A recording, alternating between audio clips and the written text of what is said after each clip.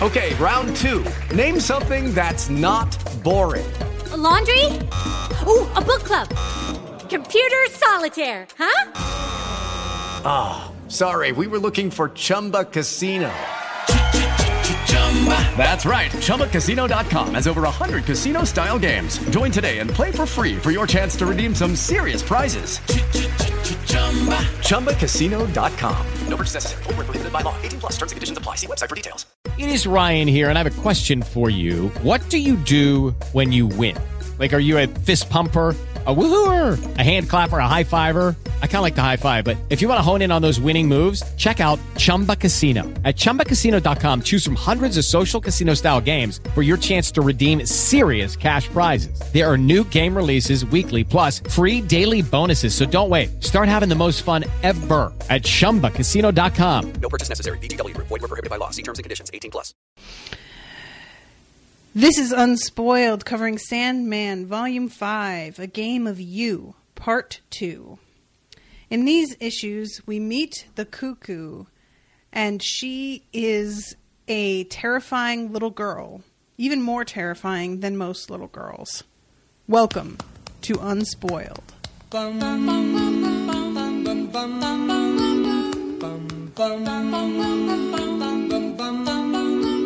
Mr. Sandman, bring me a dream.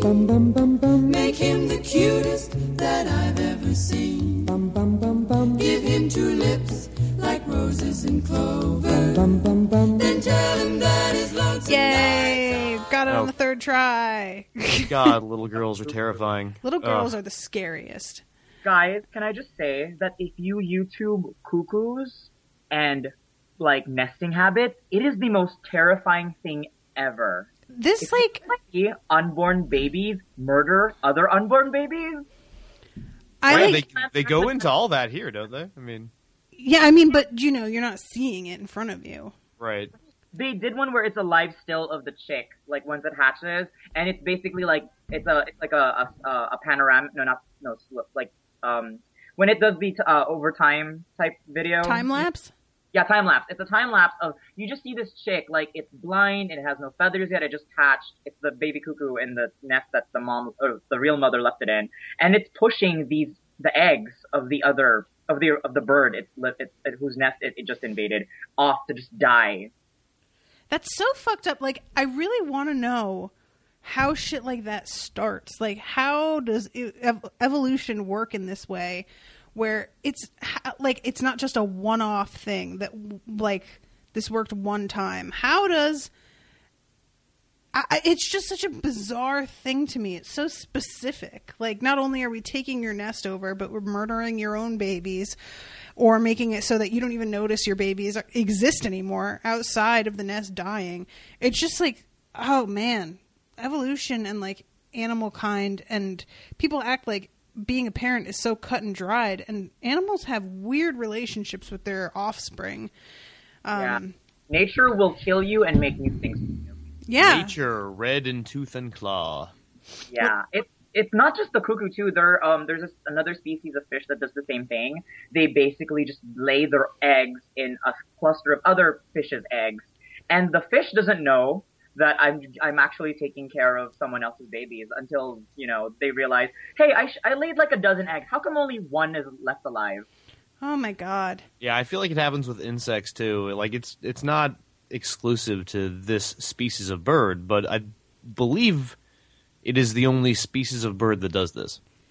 It's something that I've seen before, just the whole idea of like basically a changeling. Makes you think of like the, you know, legends about the fairies coming and stealing human babies and leaving a changeling baby in its place. Like, and it sounds so ridiculous. Like, why would anybody do that? But then, then you see stuff like that, and you're like, actually, this is not all that totally uncommon. grounded in reality, which means reality is fucking terrifying. Reality is the worst.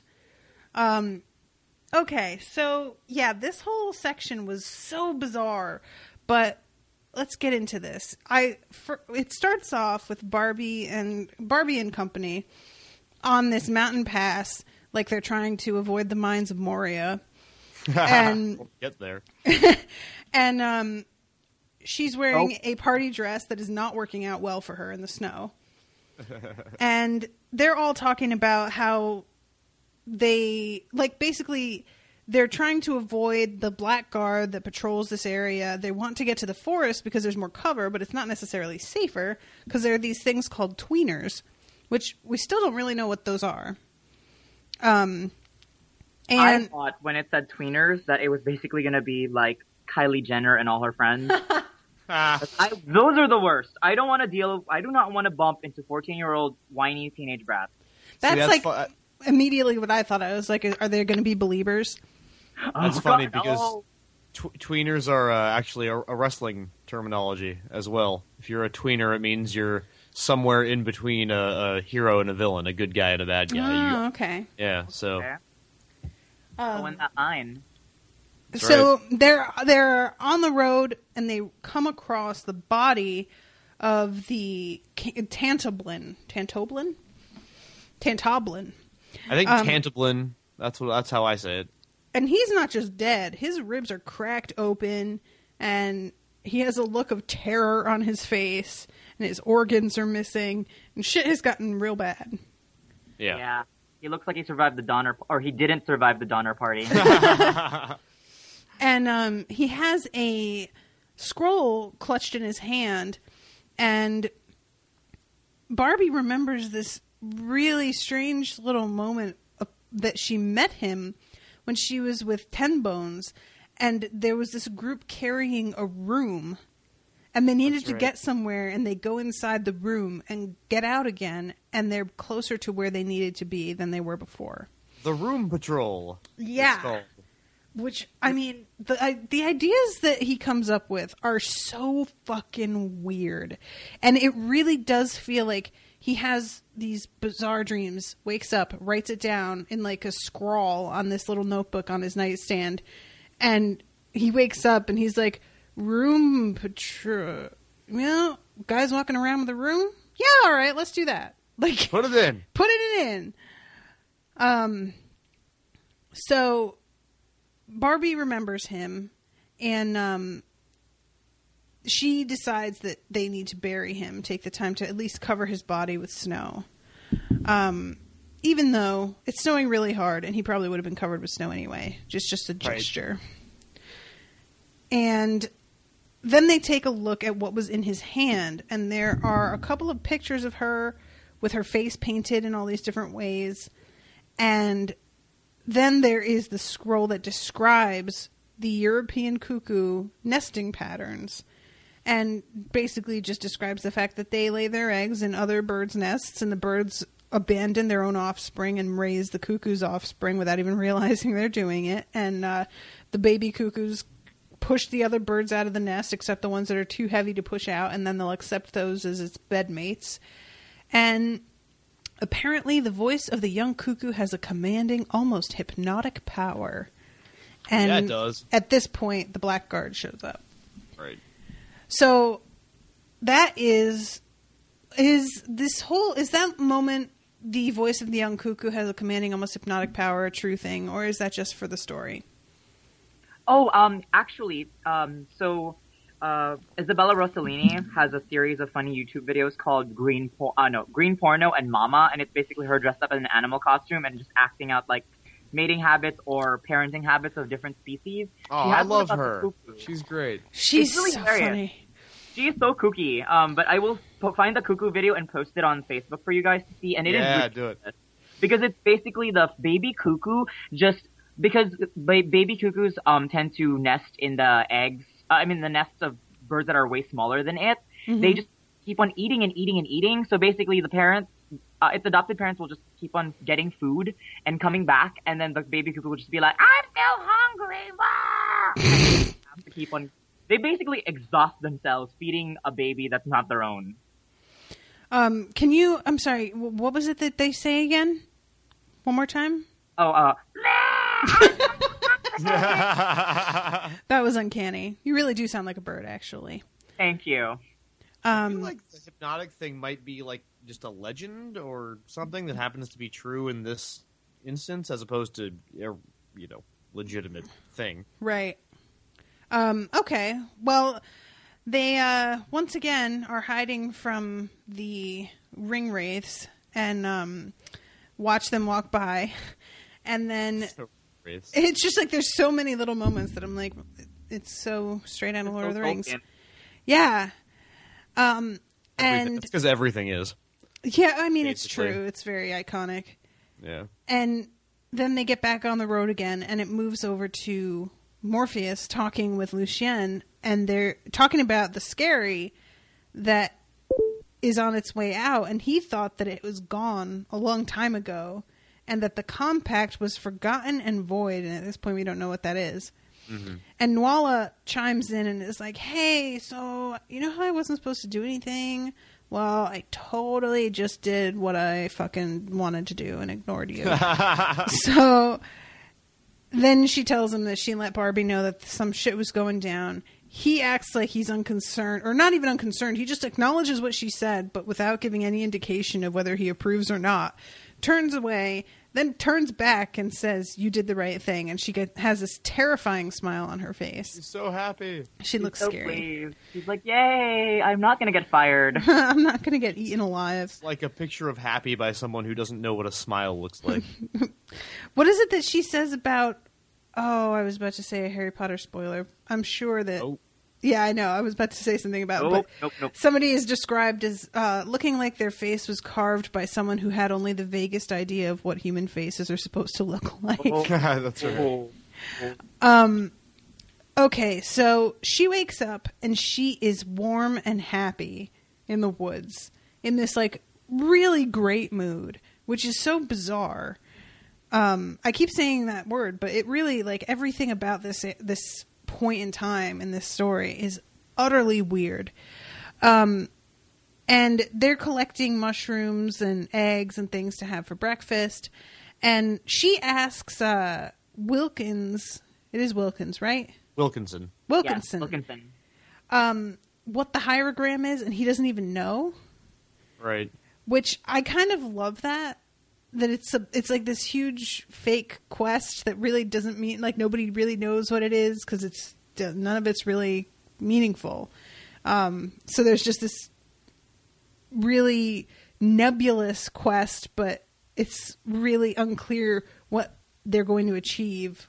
But it's a quest, and we need to do it. Yeah. It reminds me of, did you ever see that film Mirror Mask? No. Yeah. Oh, it's very good. Some Jim Henson production stuff. And this girl is looking for... Well, she's looking for a charm, is what do they call it. And she's talking to a dude who has been, basically having people line up in front of him and ask him, is this the charm? No. Is this the charm? No.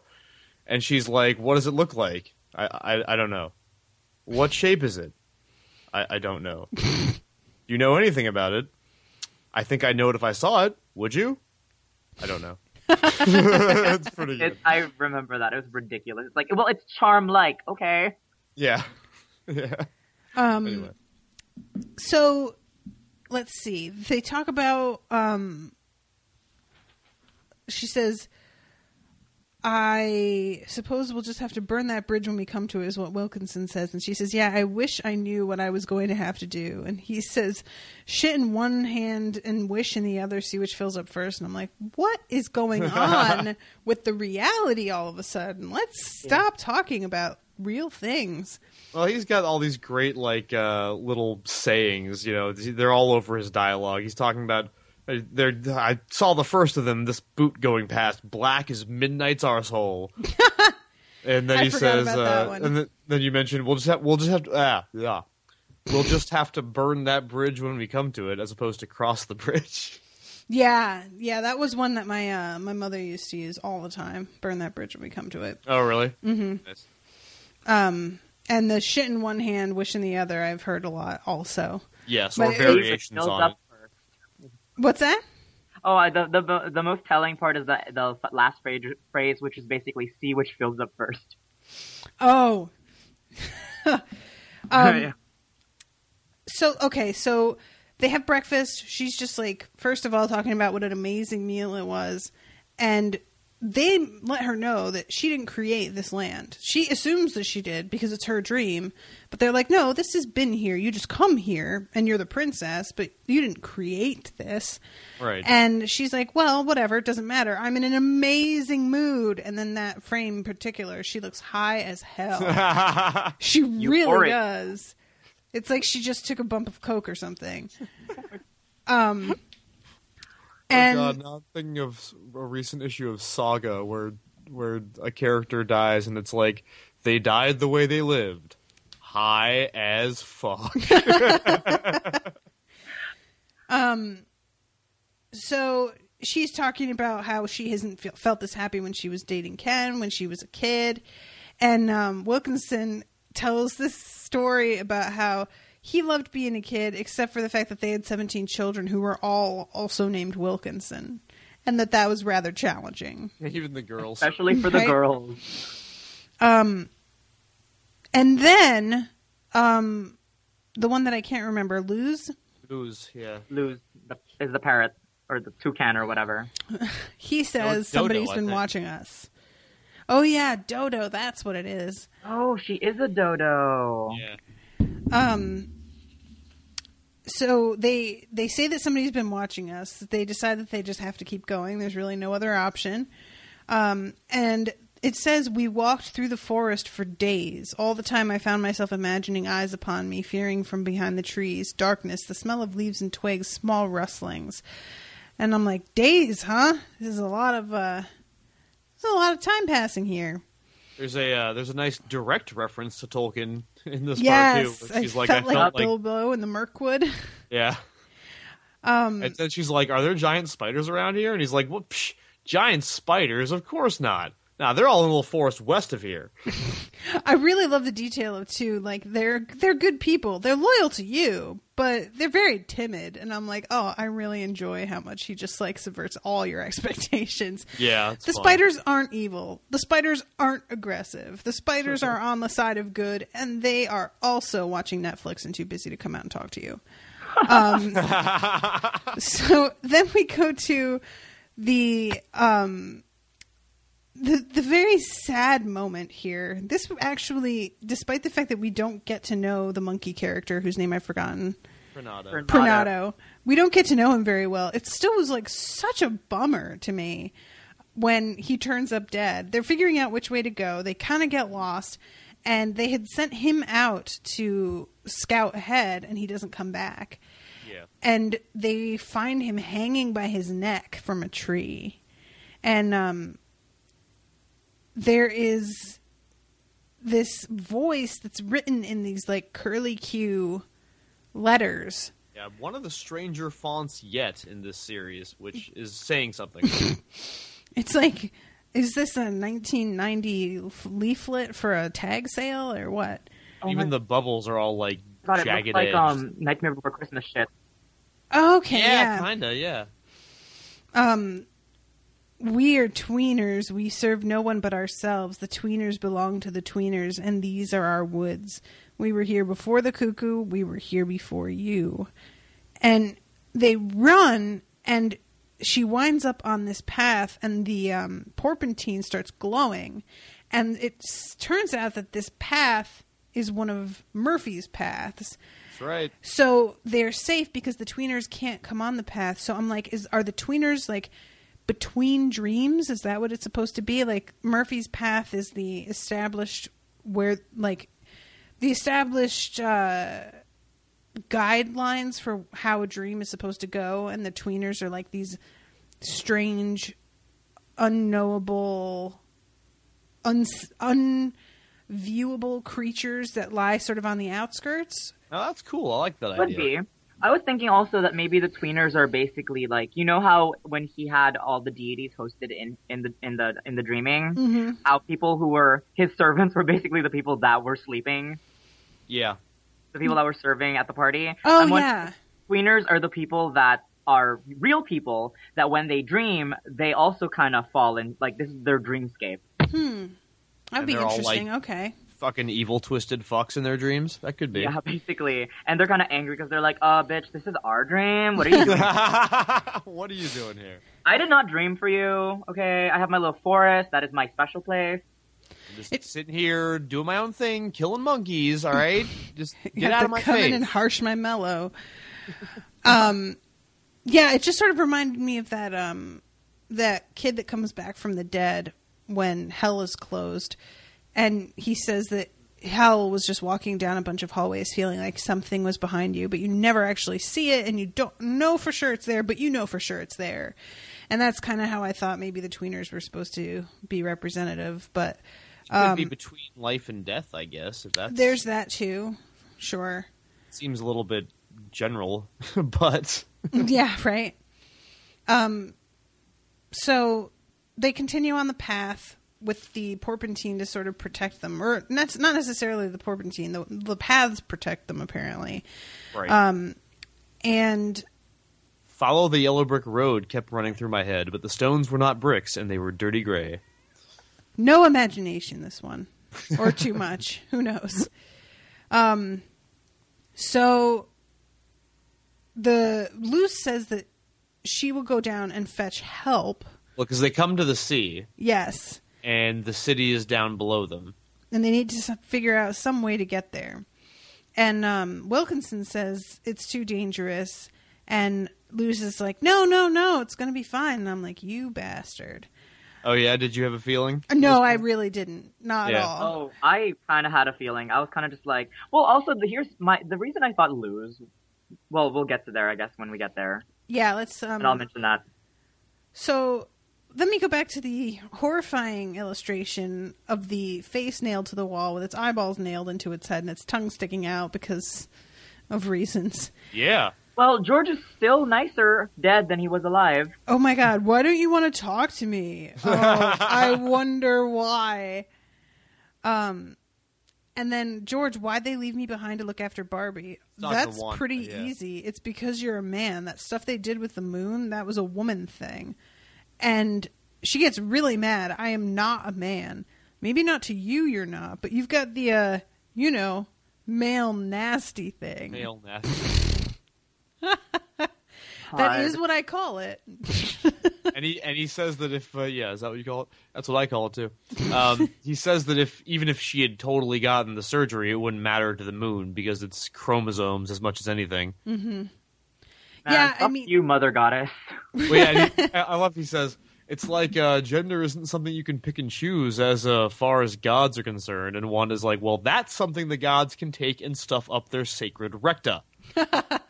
I enjoyed that a lot. Oh god, I love Wanda. It's interesting because I don't really know about sex change, like how far the technology has come and how far the biology has come. But I'm gonna guess that no matter how far, that a trans woman doesn't ovulate. So, what's that? Yeah, I'm pretty yeah, sure no, that's the case. That is some sci-fi stuff way down the future. Yeah. So that's what I would assume the connection with the moon would be, because it's a 28-day cycle and, the moon, whatever. Right, But yeah. that's what I assumed it would be. So while I totally think you can pick and choose your gender, I get why that particular connection is something that you can't choose to have, even if you want to. Also, and I why feel you that- would want to, I have no fucking idea, because it's the worst. No, I agree. I fucking was moon, going to add that trans women, if they had to go down the checklist of things to experience as a woman, I know having a fucking period is not going to be on the top of that list. It's the worst. I wish all men had to experience what it's like to ovulate, have a period, and get pregnant for 6 months. Just so you know, and that you will shut the fuck up. I'm good. The Y'all closest can... I think I've had to knowing what period cramps are like is that one time I was trying to do gymnastics as a kid, and I hit myself on the pommel horse on the groin area. And Ooh. that hurt. Oh. And I think my mom made a joke about how basically imagine that sensation all day long, and that's what a period is. Yeah. Mm-hmm. And, yeah, I'm and going to go ahead also and take your word for it. the awful sensation of knowing you're being a horribly unreasonable dick of a person and having zero control over that. That I have experienced. But while feeling like you're constipated in your groin area and not your rectal area. Oh dear. Okay, so they have this. This is a moment where they talk about the tides getting fucked up because the moon just disappeared because of what what's her face did. Thessaly. Cecily? No, Thessaly. Thessaly, that's right.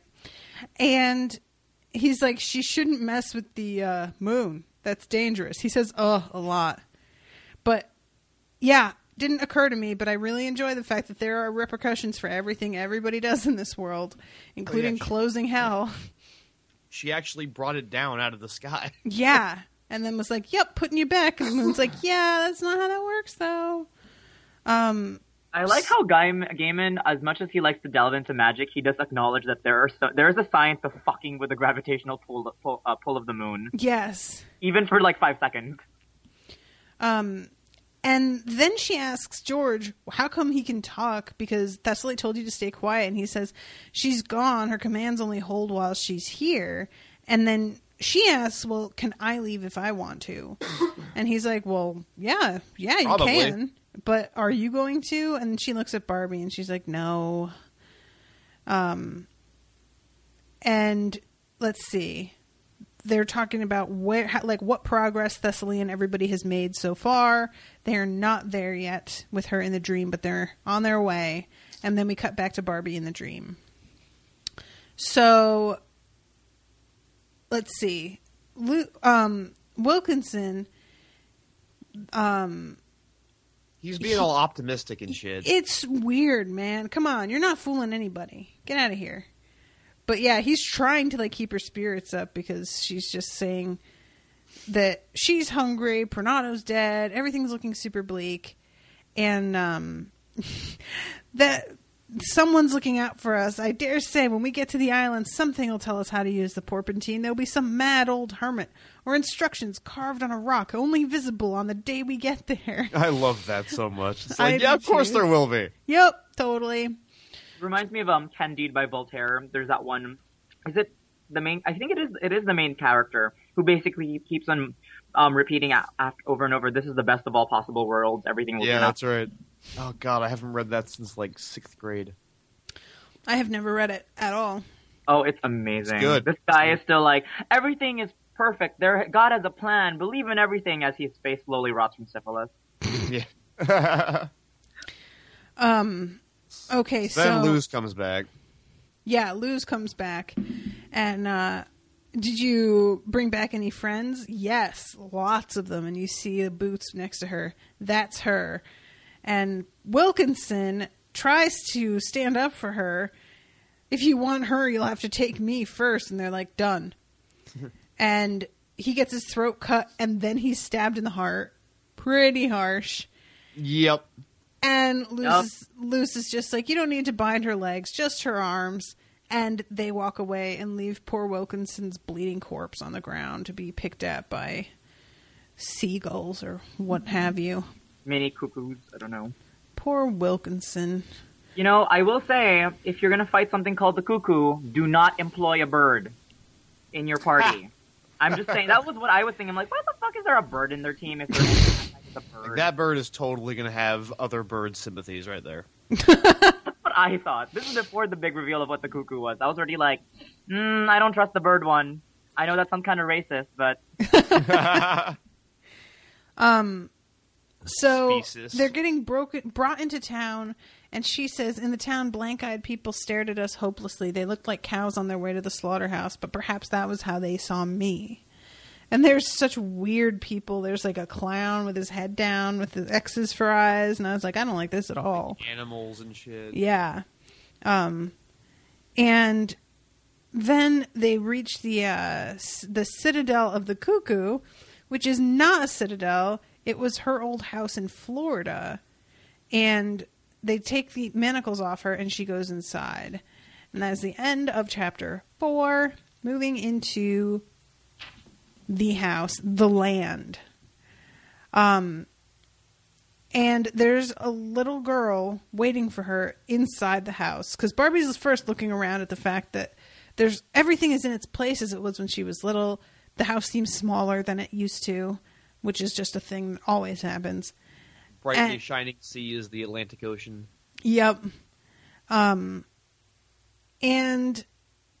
then, we have this little girl pop up who's just horrifying looking. I hate her. I love the bit. She's looking at the sea and thinking, that's not any brightly shining sea, that's the Atlantic.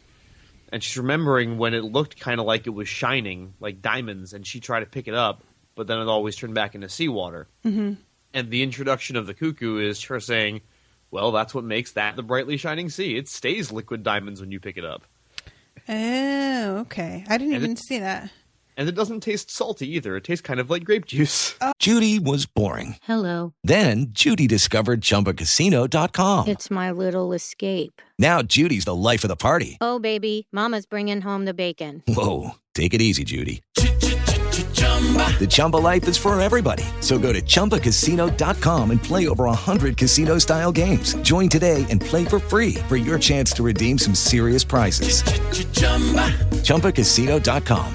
No purchase necessary. Void where prohibited by law. 18 plus terms and conditions apply. See website for details. Hey guys, it is Ryan. I'm not sure if you know this about me, but I'm a bit of a fun fanatic when I can. I like to work, but I like fun too. It's a thing. And now the truth is out there. I can tell you about my favorite place to have fun. Chumba Casino. They have hundreds of social casino style games to choose from with new games released each week. You can play for free anytime, anywhere. And each day brings a new chance to collect daily bonuses. So join me in the fun. Sign up now at ChumbaCasino.com. No purchase necessary. VGW. Void where prohibited by law. See terms and conditions. 18 plus. Oh, yeah, that's right. I forgot about that part because I was so distracted by this little girl to begin with that I honestly wasn't paying attention to what she was saying when she showed up because I was like, why is there a young Barbie here? What is going on? Because that's what I assumed. Right. But, yeah. It's basically what it is, right? I mean, sort of. It's yeah. so, okay, we have to get into this after I want to finish going over the whole scene and then talk about what the fuck. Okay.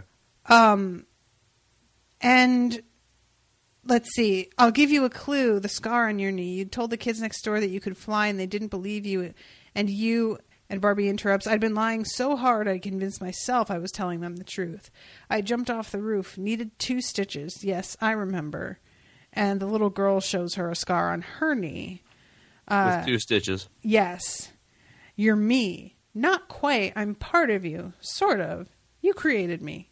Kind of. I'm the cuckoo. Dun, dun, dun. Dun, dun, dun, dun, dun. Over the sea to sky. Sorry, I just got the Also, title. Florida. Like, what a perfect setting for wretched, like a cesspool of wretched hive. Oh, sorry. Were you about to say that you will never find a more wretched hive of scum and villainy? Because that's absolutely true. It's true. Florida. Except for maybe Phoenix. Texas, but probably Florida. I don't know. I can totally see Florida as like the birthplace of the ultimate evil. The basketball dude that ate his own arm was from Florida. That's right. Oh my god, I forgot about that.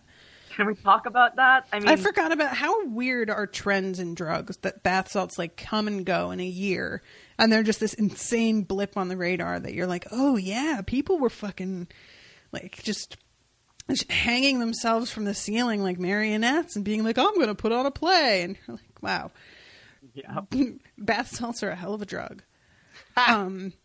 So she says, what is this? Some kind of moment of revelation like in the books? Is this where I find out I was abused as a child and I've been blocking it all these years? Is that what you are? And she just is so like, you weren't abused. Your childhood was dull, quiet, and boring. You had 2 dull parents and a dull house and an overactive imagination that worried your parents. So you'd make up stories.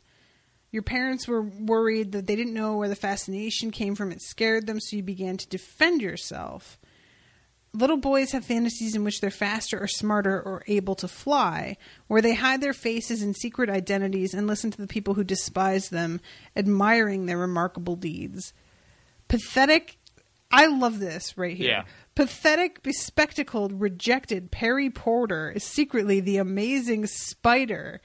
Gawky, bespectacled, unloved Clint Clark is really Hyperman. Yes? Oh, yeah, totally. You guys, I see what you're doing. Now, little girls, on the other hand, have different fantasies, much less convoluted. Their parents are not their parents. Their lives are not their lives. They are princesses, lost princesses from distant lands. Now, I'm going to come right out and say this right now. I was about to ask. I never pretended I was a princess. Because all of the stories that I read when I was younger, the princesses seemed to have the shittiest end of the deal. Like, they were being forced to marry somebody they didn't really want to marry, and they were like kind of terrible people and really bitchy or what have you. So it never even like really, I would pretend to be a fairy, which the costume can arguably be somewhat similar. I would pretend to be an orphan girl on the run who was like secretly an heiress or something like this, but never a princess. So yeah, I wouldn't say, I don't know. It's just sort of weird to me. I'm wondering if he actually believes this or if this is something that's generally true. But for me, the princess thing never really... I don't know if it's just like maybe the kind of stories that, or the fact that I didn't like Barbie dolls, and Barbie dolls are often sort of princessy. I don't know. I mean, it's a pretty common theme, I think, in a lot of fantasy directed towards little girls, is the whole lost princess thing. Off the top of my head, for whatever reason, I'm thinking of... Pan's Labyrinth. I never saw that. Oh man, well, it's really good. But that kind of deal. I'm sure there are other better examples. But yeah, obviously it's not going to be true for everybody. Just like not all boys dream of being superheroes. True, but I will say Wanda's dream was surprisingly similar to the description of the boys' dreams. How's that? Well, it had to do with... Well, because it had to do with the weirdo versions of, like, Hyperman, right? Yeah, that's right. And also the fact that, okay, not the part about hiding a secret identity, but more that they were surrounded by people who despise them, I guess, in real life, but in the dream they're admiring them for their remarkable deeds. Remember, Wanda's dream was that all the people that she went to high school with are like, oh, you're so pretty now. And that's right. Right. It's a weird, like, variation on that. Yeah, actually, I think that if I was fantasizing about stuff, that was more often what I fantasized about, because I was super gawky and awkward when I was younger. Before I got into high school, I was just like very unsure of myself. I hadn't yet become confident enough to like speak out during class very much, and often like sat by myself reading and just wasn't really very social. And so I would have fantasies a lot about like suddenly showing up in a killer outfit and having gotten like a makeover or something like that, and everybody. So that definitely was more in my thoughts until I actually made it a reality. Oh shit. No, I'm just kidding. Oh, didn't really happen. Queen. But yeah, I feel like maybe that has like, it sort of ties into like, oh, underneath it all, she's secretly a princess. But I don't know. Maybe I'm just over analyzing this whole thing. I mean, also, I don't think this is a particularly reliable person telling us this. That's true. It's a fucking cuckoo. No. She's basically telling us, essentially all she's telling us is that Barbie dreamed of this. Mm-hmm. And she is the incarnation of what Barbie wanted to be as a child. Mm-hmm. A cuckoo, as she puts it herself. And says, you made up a magic land and you populated it with your toys. They're all in here in the shrine. Come on in. Yeah, that was awesome. I really enjoyed seeing all the little toys sitting there, although Wilkinson isn't wearing a trench coat, which... That's true. Where's his fedora? So, is this real or is it just my imagination? If you tell me what the difference is, I might be able to help you. I loved that line so much. So, you left yourself wide open for me, really. I mean, really, it's a little like possession, only I didn't bother with your body. I moved into your dream world, into those parts of your life you weren't using. You were everything I needed. I'm your imaginary fiend. I love that phrase. So, Barbie, now that I've explained it to you, it all makes perfect sense, doesn't it? And Barbie's like fading fast here. Yeah, she's starting to break down. The hypnotic voice.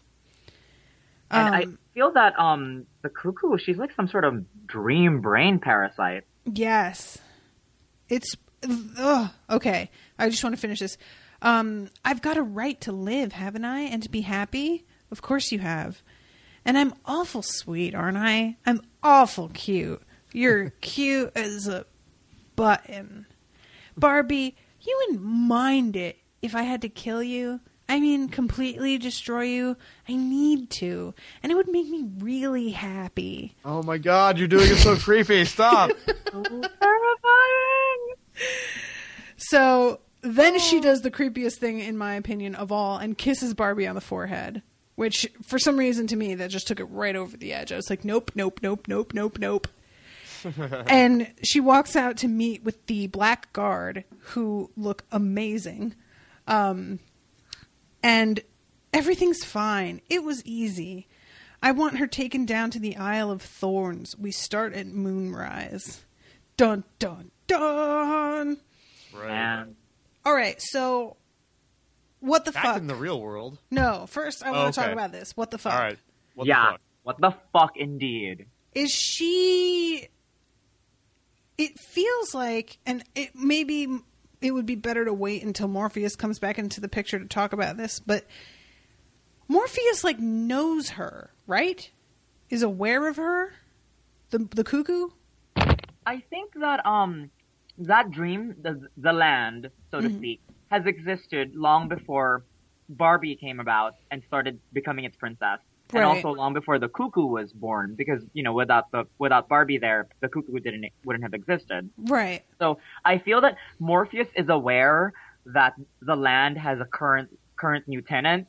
He's just not familiar with the tenant. He's like that he's the absent-minded landlord, you know. So he doesn't know who the cuckoo is, or that there's somebody out there preying on people's empty, open dreams? I don't think so, because I mean, not in any deeper way that he is aware of all dreamers, I feel like, because he doesn't really know who Barbie is, and Barbie's the one who created her.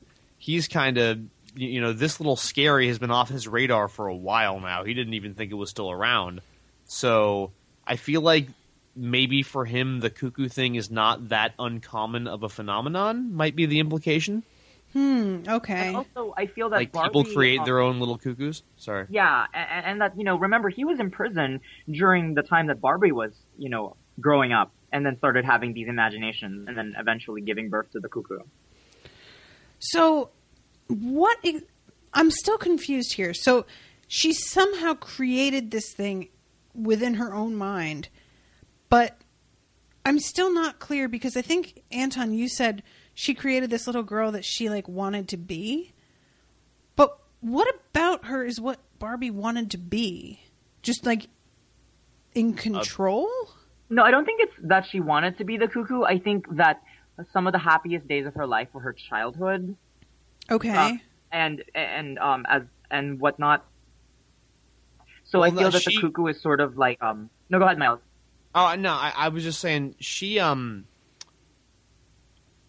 wanted to be a princess in a fairyland. Like, her overactive imagination was putting her in the scenario where there's this land and all her toys are part of it and they're her friends and she is the princess. And the cuckoo is a version of that fantasy that wants to escape its sort of enclosed existence in the land. It kind of took on a life of its own, and or maybe it's something that just used that desire. Maybe it's something else that kind of came in, because she keeps talking about, like, oh, you made it so easy, you invited me in.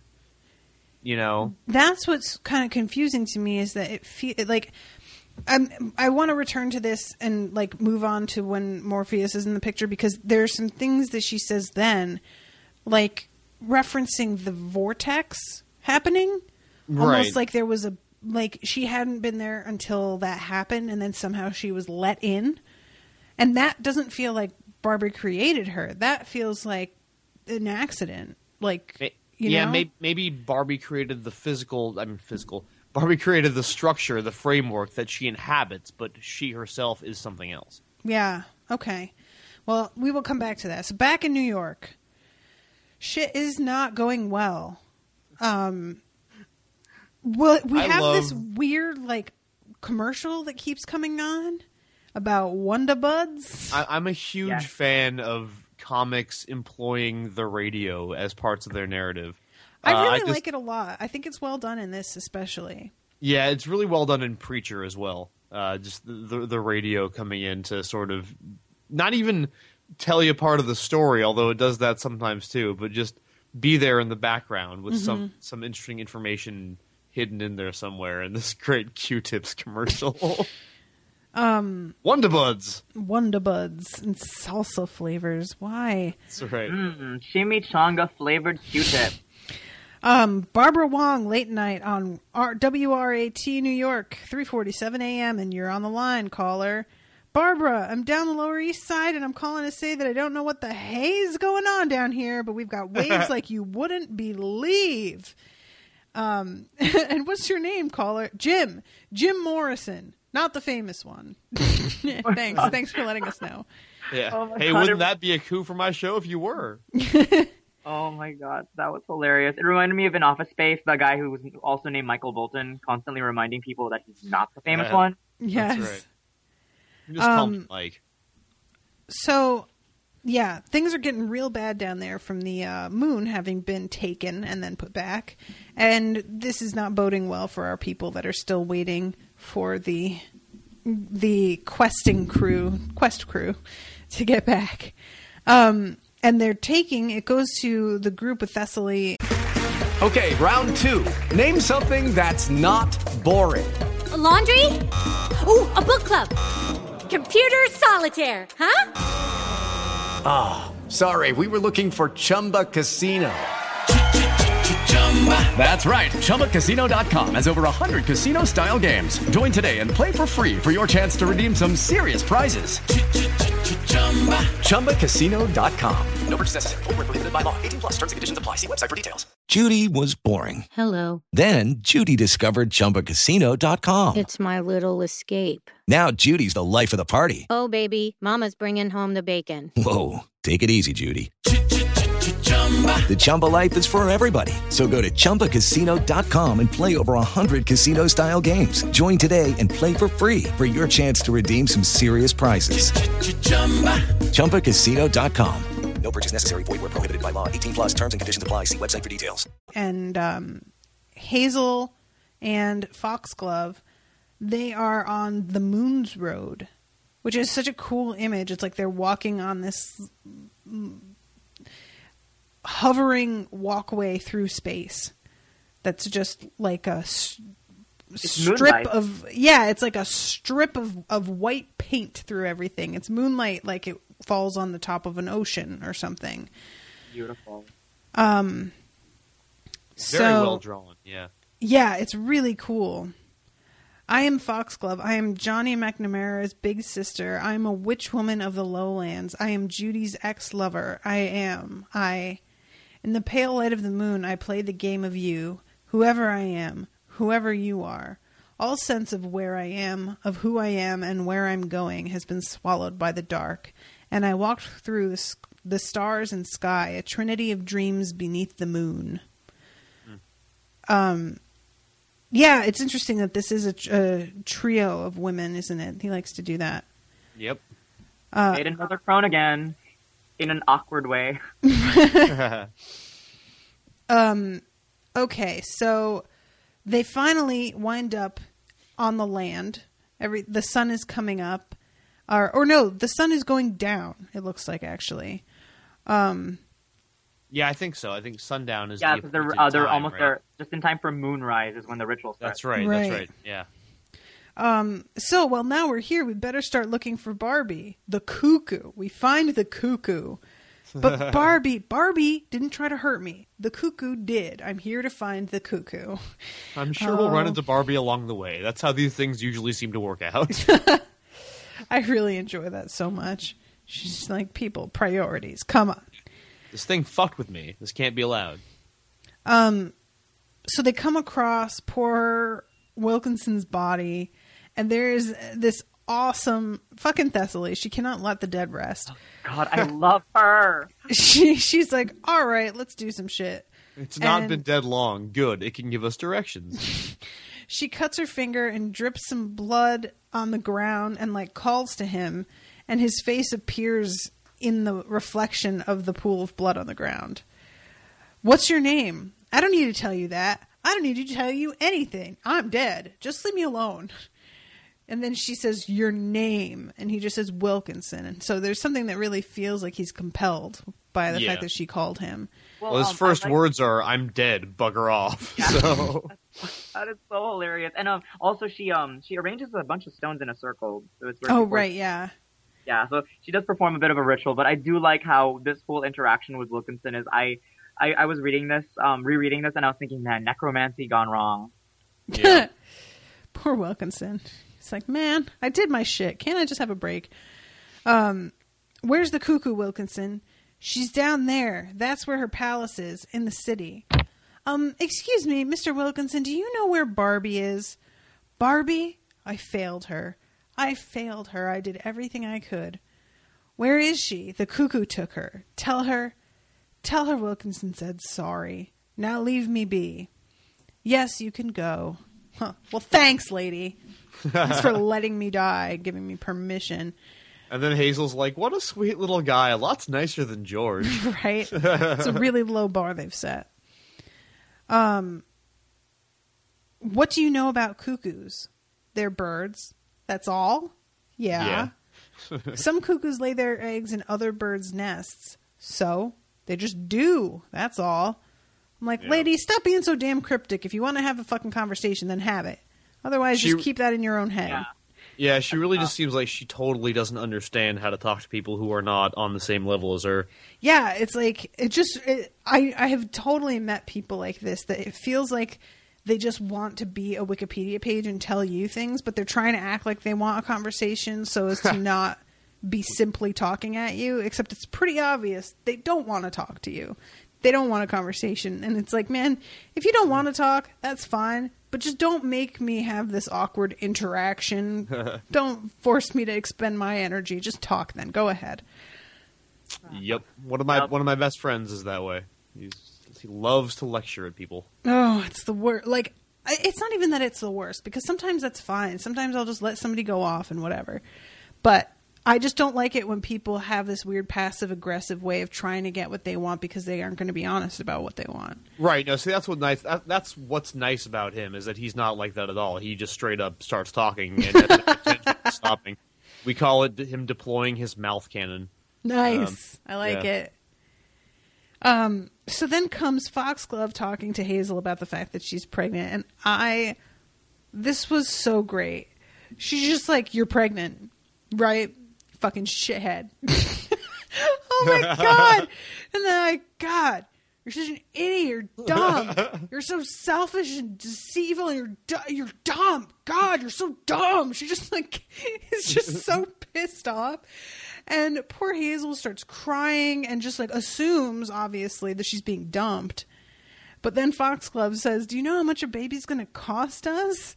And her eyes pop open and she's like, wait, what? You're still keeping me, baby? It's so cute. For a start, we have to buy one of those dumb books full of names. Oh, God. And then she says, Fox, I do love you. Damn straight you do, jerk. I loved it so much. Oh, these crazy kids. Oh, these lesbians. So then we go back to Wanda, who is listening to the wind starting to really pick up outside. Things are getting a little hectic.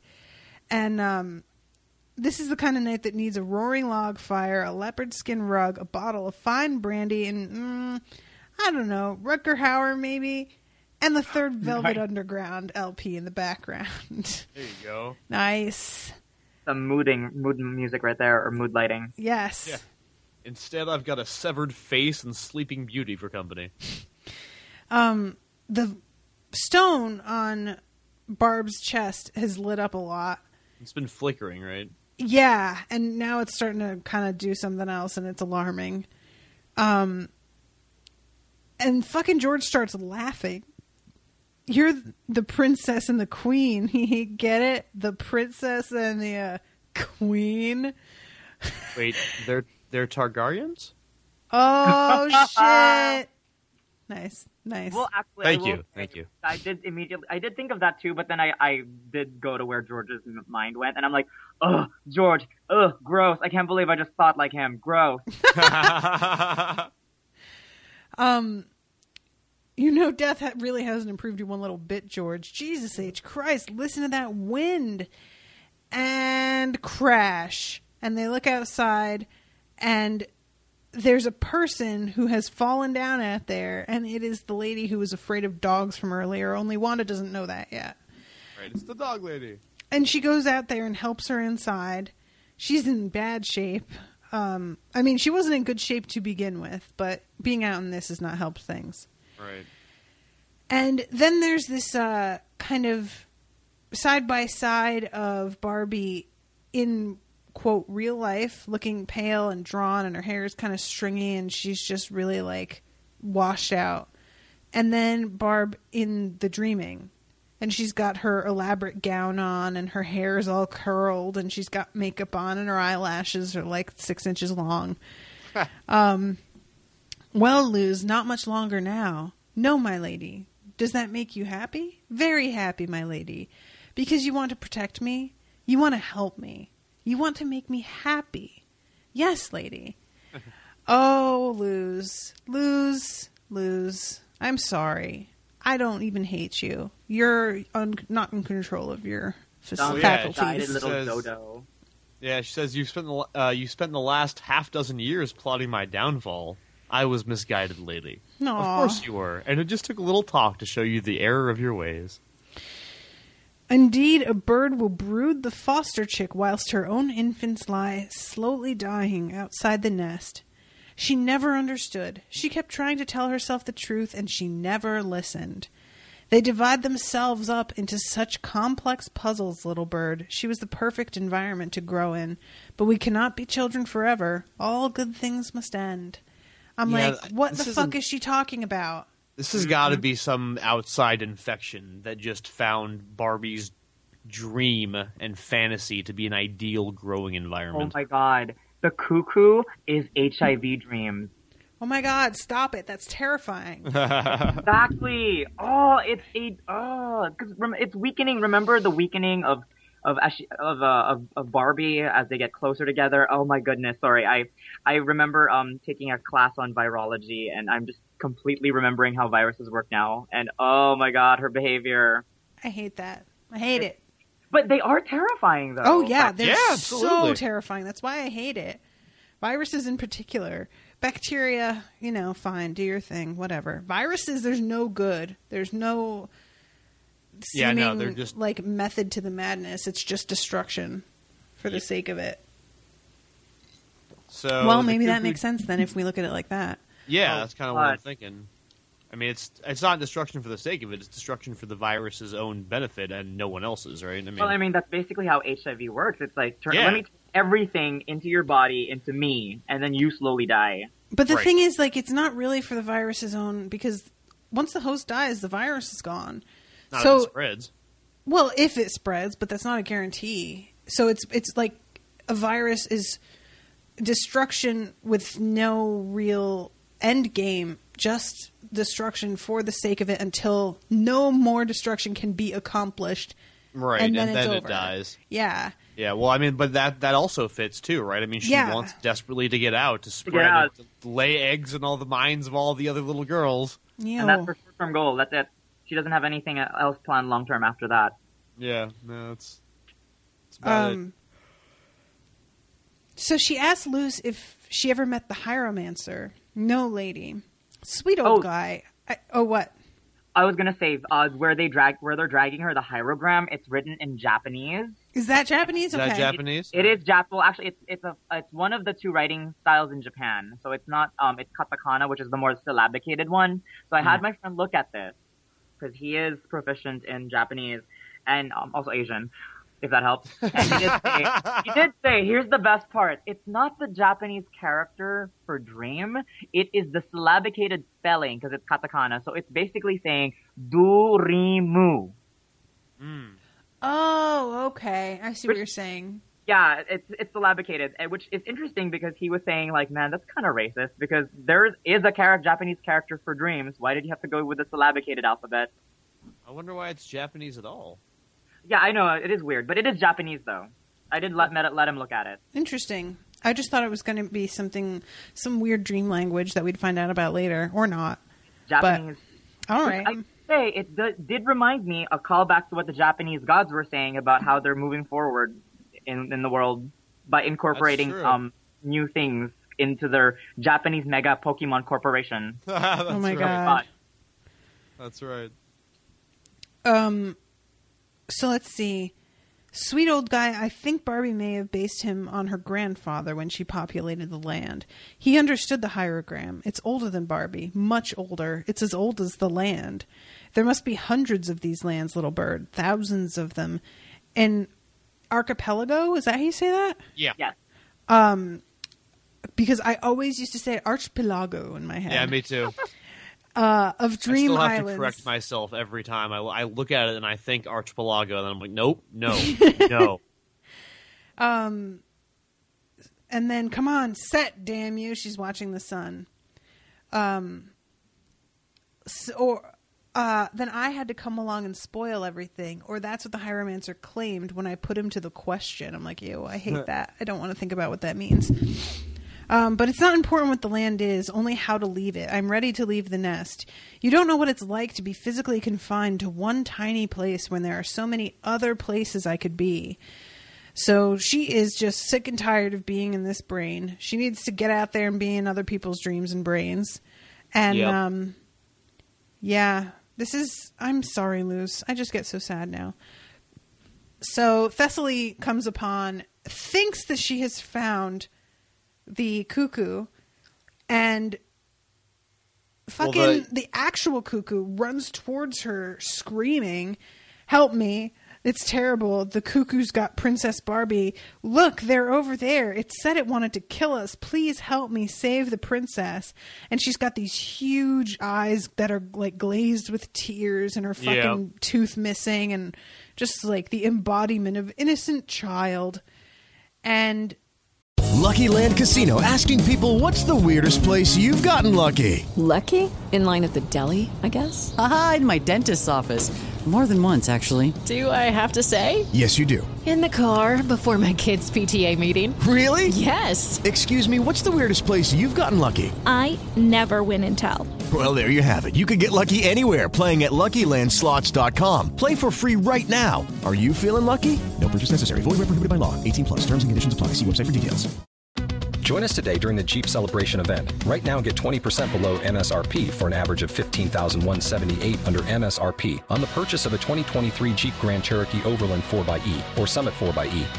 Not compatible with lease offers or with any other consumer incentive offers. $15,178 average based on 20% below average MSRP from all 2023 Grand Cherokee Overland 4xE and Summit 4xE models in dealer stock. Residency restrictions apply. Take retail delivery from dealer stock by 4/1. Jeep is a registered trademark. Thessaly falls for it like a fucking idiot. So you're the cuckoo then? Yes. Oh, look, Luz, I'm sorry. And she just picks up Luz and cracks her neck. Yeah.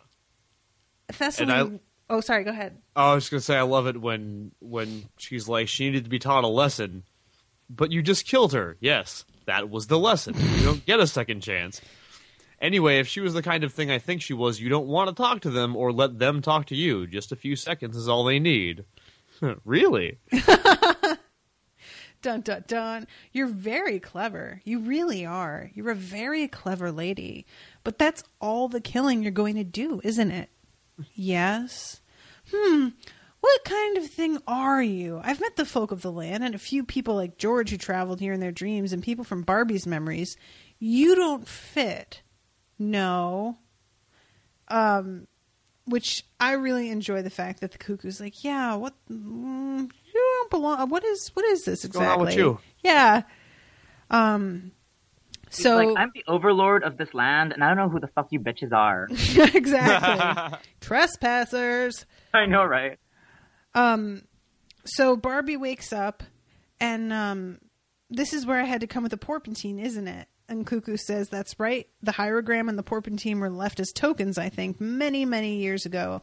While they exist, the land still lives. The destruction of either of them signals the death of the land. The destruction of both ensures it. And then I get to leave the nest. And then I get to fly. And she has this creepy-ass fucking smile. I hate her. It is terrifying. And, okay, I was going to say, it's not a spoiler, but do you remember the Red Dragon Hannibal movie? I did not see that. I never saw it. Okay, well, it's just there's a creepy line that this guy says because he's going he's going through a bit of a metamorphosis in his life, and he just keeps on saying, I am becoming. And that's exactly what I thought of when the cuckoo was like, and then I get to fly. I don't like her face. I want to punch it. It is terrifying. So, what's this lady's name? The Afraid of Dogs lady? Marsha? Wait. Oh, God, what's the name? Maisie. It's Maisie. Maisie. Okay. Maisie does not approve of the face nailed to the wall. Bad luck. She's like, this is some hoodoo stuff. And this is George. This is the apartment he talks. I don't talk to no dead people. Bad luck.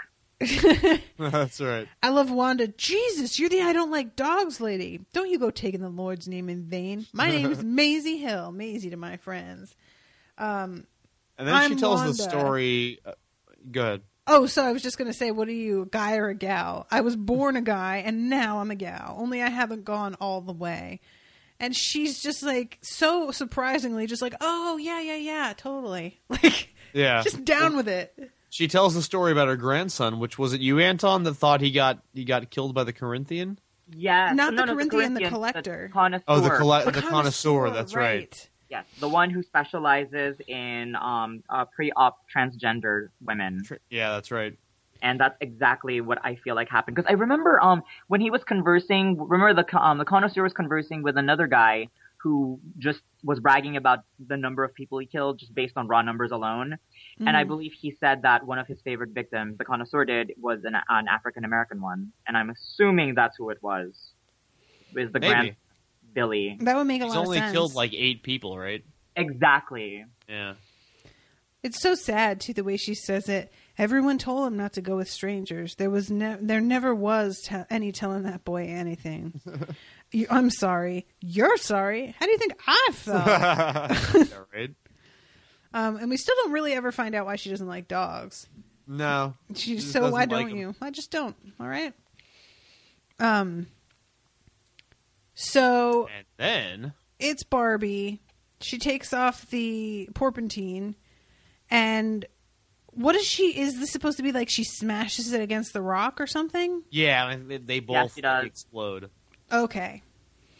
So yeah, giant explosion. You see all these stars in the background, and the ground is bare, and it's just a very it just feels like much more desolate all of a sudden, even though it doesn't look that different. Yeah. I'm the cleverest and the prettiest, and one day I'll be the biggest and the brightest, and I'll fly into little girls' minds and lay eggs of my own there. I won. I beat all of you. Lolly, lolly, lolly. Lolly. I hate her. God. Crazy bitch.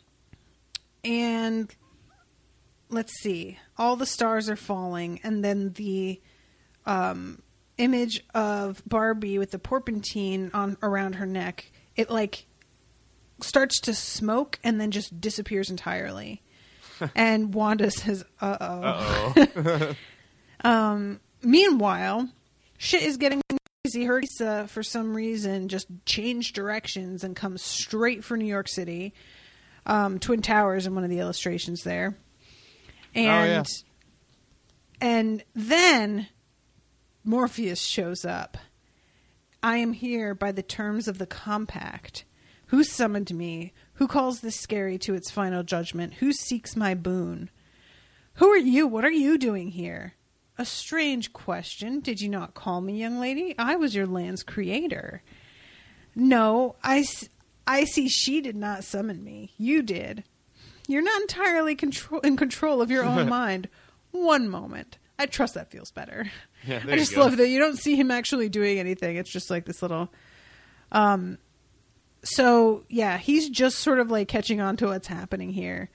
And I really love the people I met here kept talking about someone called Murphy. Is that you? Morpheus. Murphy. I would have figured that out. Sure you would. Yeah. Okay, so he began to talk very quietly in that strange voice of his that sounded like you were hearing it in the back of your head. I'd heard the people talk about Murphy before, but I'd never imagined he existed. It was like meeting God or someone like that. You don't figure they're ever actually going to show up. He was very tall and very beautiful and very distant. I don't know what language the words were in, but I felt like I ought to have understood them, or rather that part of me did understand them on some deep, buried level. His cloak was blowing in the wind like a patch of midnight, and his eyes glittered like twin stars. He seemed to fill the world. Nothing had changed, but it was as if he were as big as the land, and still he was speaking. I knew that if he had been speaking to me, I would have understood. But he wasn't speaking to me. He was talking to Luz. Poor dead Luz, my little Judas. Aw, little Judas. But she's not a Judas because she didn't mean to. Judas Well, meant says, to. She says right then, I could not find it in my heart to blame her. I, too, had been one of the servants of the cuckoo, felt the overpowering need to protect and nurture her, to do anything that would make her happy. Aw. And then she gets up. Oh, she gets up and she walks to him and disappears into his cloak. Aw. Murphy's peace be with you, Luz, if he has peace to give. And this is so cool. All of them disappear into his robes, and it's like he almost becomes huge, and it's like he's embracing them. Yeah. It really reminded me of the opposite of the creation of Narnia. Yeah. It is similar to the last battle, the way that they're all like in line, but I just ignore the last battle and pretend it doesn't exist because I hate it. Word. I'm just gonna ignore that whole part of the story. Everybody lived happily ever after the end. Yeah. If you know what, if religious people have the right to only read the Golden Compass and not its sequels, then I think we have the right to ignore the last battle. Done. Did he become huge, or did they become tiny as they reached him? Did such concepts even apply? I love this bit too, where it's not just her. Like, she sees her people that she created in there, but there's all these other ones too that she's like, who the hell are they? The creations of previous inhabitants. Some earlier princesses escaped from reality. Yeah, then there's Alienora. She was magnificent. She looked very proud and very sad, and when she got to him, she hesitated. I'm here by the terms of the compact. I see, and what now? Now it ends. How long has it been? A long time, old love. Old love, huh? Huh? Boy gets around. He does. Other girlfriend you condemn to an eternity of punishment. Right. She does have a scar on her face. Yeah. So I'm like, what's the deal with that? And then he reached out his hand and picked up the land. I don't know how. It was like a little jeweled world. It didn't matter that it was tiny, if it was tiny. I could see every waterfall and stream, every leaf on every tree. I could see everything. And then it crumbled in his hand. It was just dust, sand, a glittering, multicolored sand that fell away into the chilly wind at the end of the world. So awesome. I love that so much. Yeah. There was nothing left of my land anymore. A dead sky went on forever above us and below. It was over. He stood there in silence, looking very tired, very alone. I felt really sorry for him, and I didn't know why. Yeah. And she asks if he's okay, and he seems genuinely, touched that she asked. Yeah, he's like, well, I'm all right. Endings are mixed blessings. Yeah. I just need a drink. I just need to go hang out with Hob. Yeah, that's right.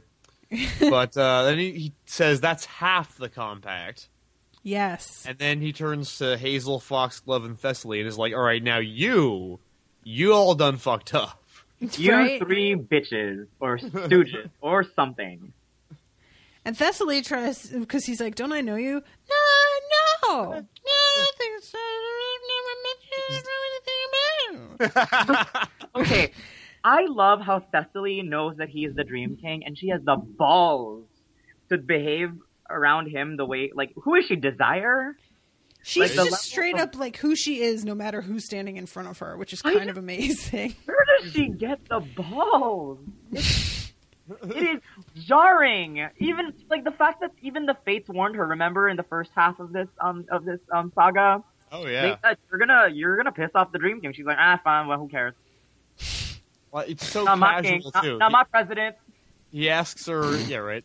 He asks her, "Why aren't you dead?" She's like, "Oh, look, don't you start. It's a long story, and I don't really want to get into it." Oh and my he's god! Just like, okay. And then she's trying to like claim the life of the cuckoo, and I'm like, "Bitch, you done already killed one person already today. You got your life. It was the wrong one, and that's on you." The moon has tumbled into the sea in this place. You are a trespasser here without my consent. I am very displeased. Thessaly is like, I want my pound of flesh, bitch. Yep. I love the face on the cuckoo, too. Oh, my God. She's just about to have a tantrum because she can't have Skittles. And then you just told her that she cannot wear her pink ribbons into her picture day. That's right. She is not having this shit. And so then Hazel's like, what's he saying? And Thessaly says, he's saying we're in trouble. And he says, yes, real trouble. Real trouble. Back in New York, George starts trouble. talking. And Maisie is not down with the face on the wall talking. For weird, who knows why. God, stop being so uptight, Maisie. And if you're going to be mean to me, I won't tell you. I'm sorry, George. Tell us what? Well, about the really heavy stuff. It's all really getting bad now. Thanks for nothing, George. Jesus. And he says that he can't feel the land anymore. Doesn't know where they've gone.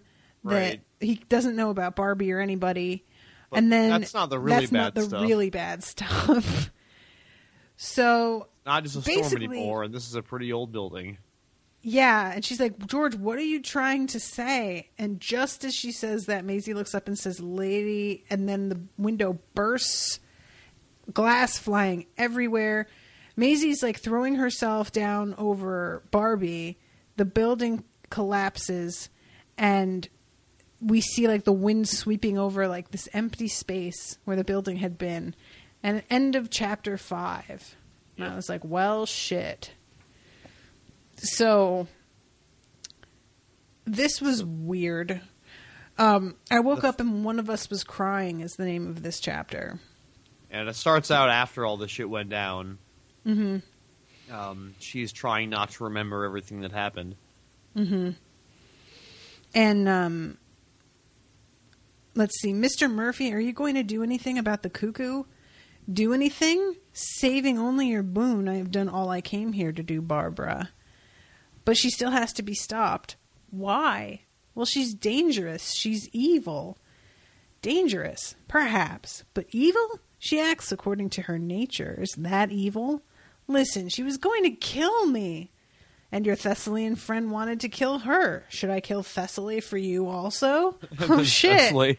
Thessaly's like, don't push your luck, Dream King. I'm like, how about you not push yours? How about that? Right?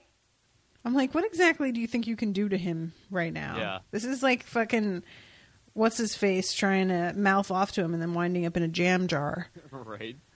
That's Hazel. That's the one. Yeah. So, he says, you played your part in the cuckoo's deeds also, Barbara. After all, it's your fault she was bound to this scary and could not leave it when her time came to fly after the manner of her kind.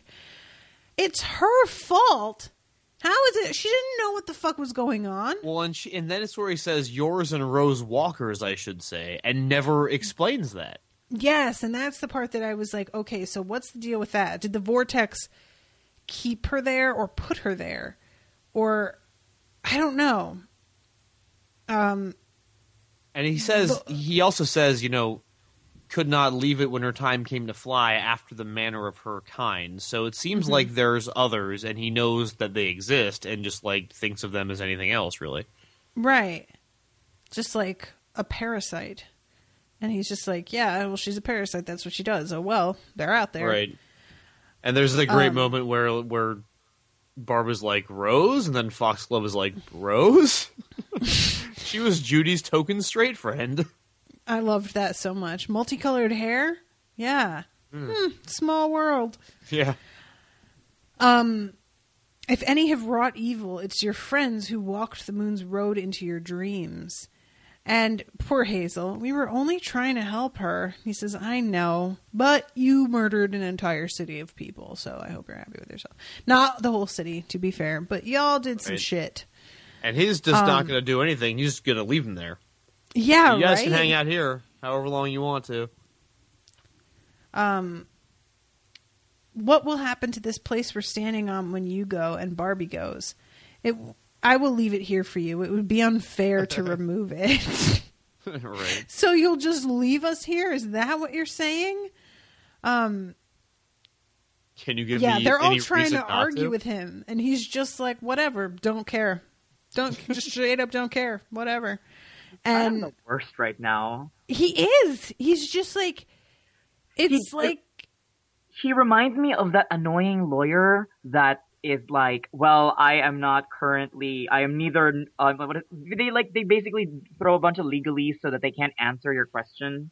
Right. Or you have to basically like move around the jargon of them. It's like, I can neither confirm nor deny the validity of this contract. Yeah, it's like the military. What happened with Rose Walker? That's classified. Oh, I mean, God. The next few lines from Morpheus are pretty much, or from Murphy, are pretty much the work. Like, well, I mean, there is a compact, so you can ask me for a boon, but I can't really help you get out of here per se. Well, yeah, he's just here to destroy the scary and to give the person who called him to do that their boon that they are owed.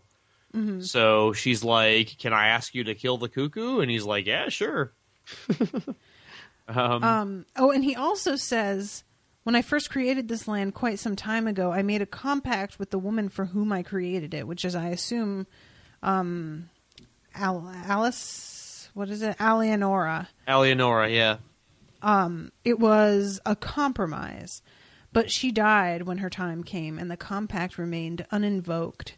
So that's interesting. So when she actually died, so she was a human, evidently. I think she must have been, because she was the first one who created the land, right? Yeah. So this is very interesting. I hope that we find out more about that. You have invoked the compact. The first half is completed. You may ask a boon of me. And I like the fact that she doesn't just rush into it and be like, kill her, blah, blah, blah. Or bring back the land. Her other idea is to have him just remake everything again and have everybody alive again. And Thessaly is trying to tell her, use it to kill the cuckoo and I'll figure some way to get us home. And Barbie is not having it. She's just already lost her patience. I want to send us all home, and me and Hazel and Foxglove and Thessaly, I want us back safe and sound. Very, very important. Option. Yes. Yeah, the Dorothy option, yeah. And very important that she specifically says, I want us back safe and sound, instead of just saying, I want to go home, because shit would have ended very differently. Fucking genie shit. Can you imagine? Right? It needs to be like the exact proper phrasing. You got one wish, and it needs to be the exact proper phrasing, or else. Mm-hmm. Right. Does that mean I can fly? Thank you. Go away. She's like, and she bounces, jumps off the edge of this cliff and turns into the cuckoo. And it's actually pretty badass. Yeah. And even Thessaly is unimpressed. I love that face on her, too, where she's like, God damn it. I could have... Oh, yeah, like Thessaly has this reaction, like, I had my pound of flesh and I did not get it. I was promised bloodshed. And that one night's dream I pick at scab-like in my head, and we're watching Barbie draw this crazy grid on her face. She's drawing a veil, right? Yeah, it's supposed to be like one of those net veils, but I have no doubt, looks insane in person. Barbie, what are you doing? Girl, come on. This isn't Hot Topic. Well, I mean, hey, that's just how she lives life.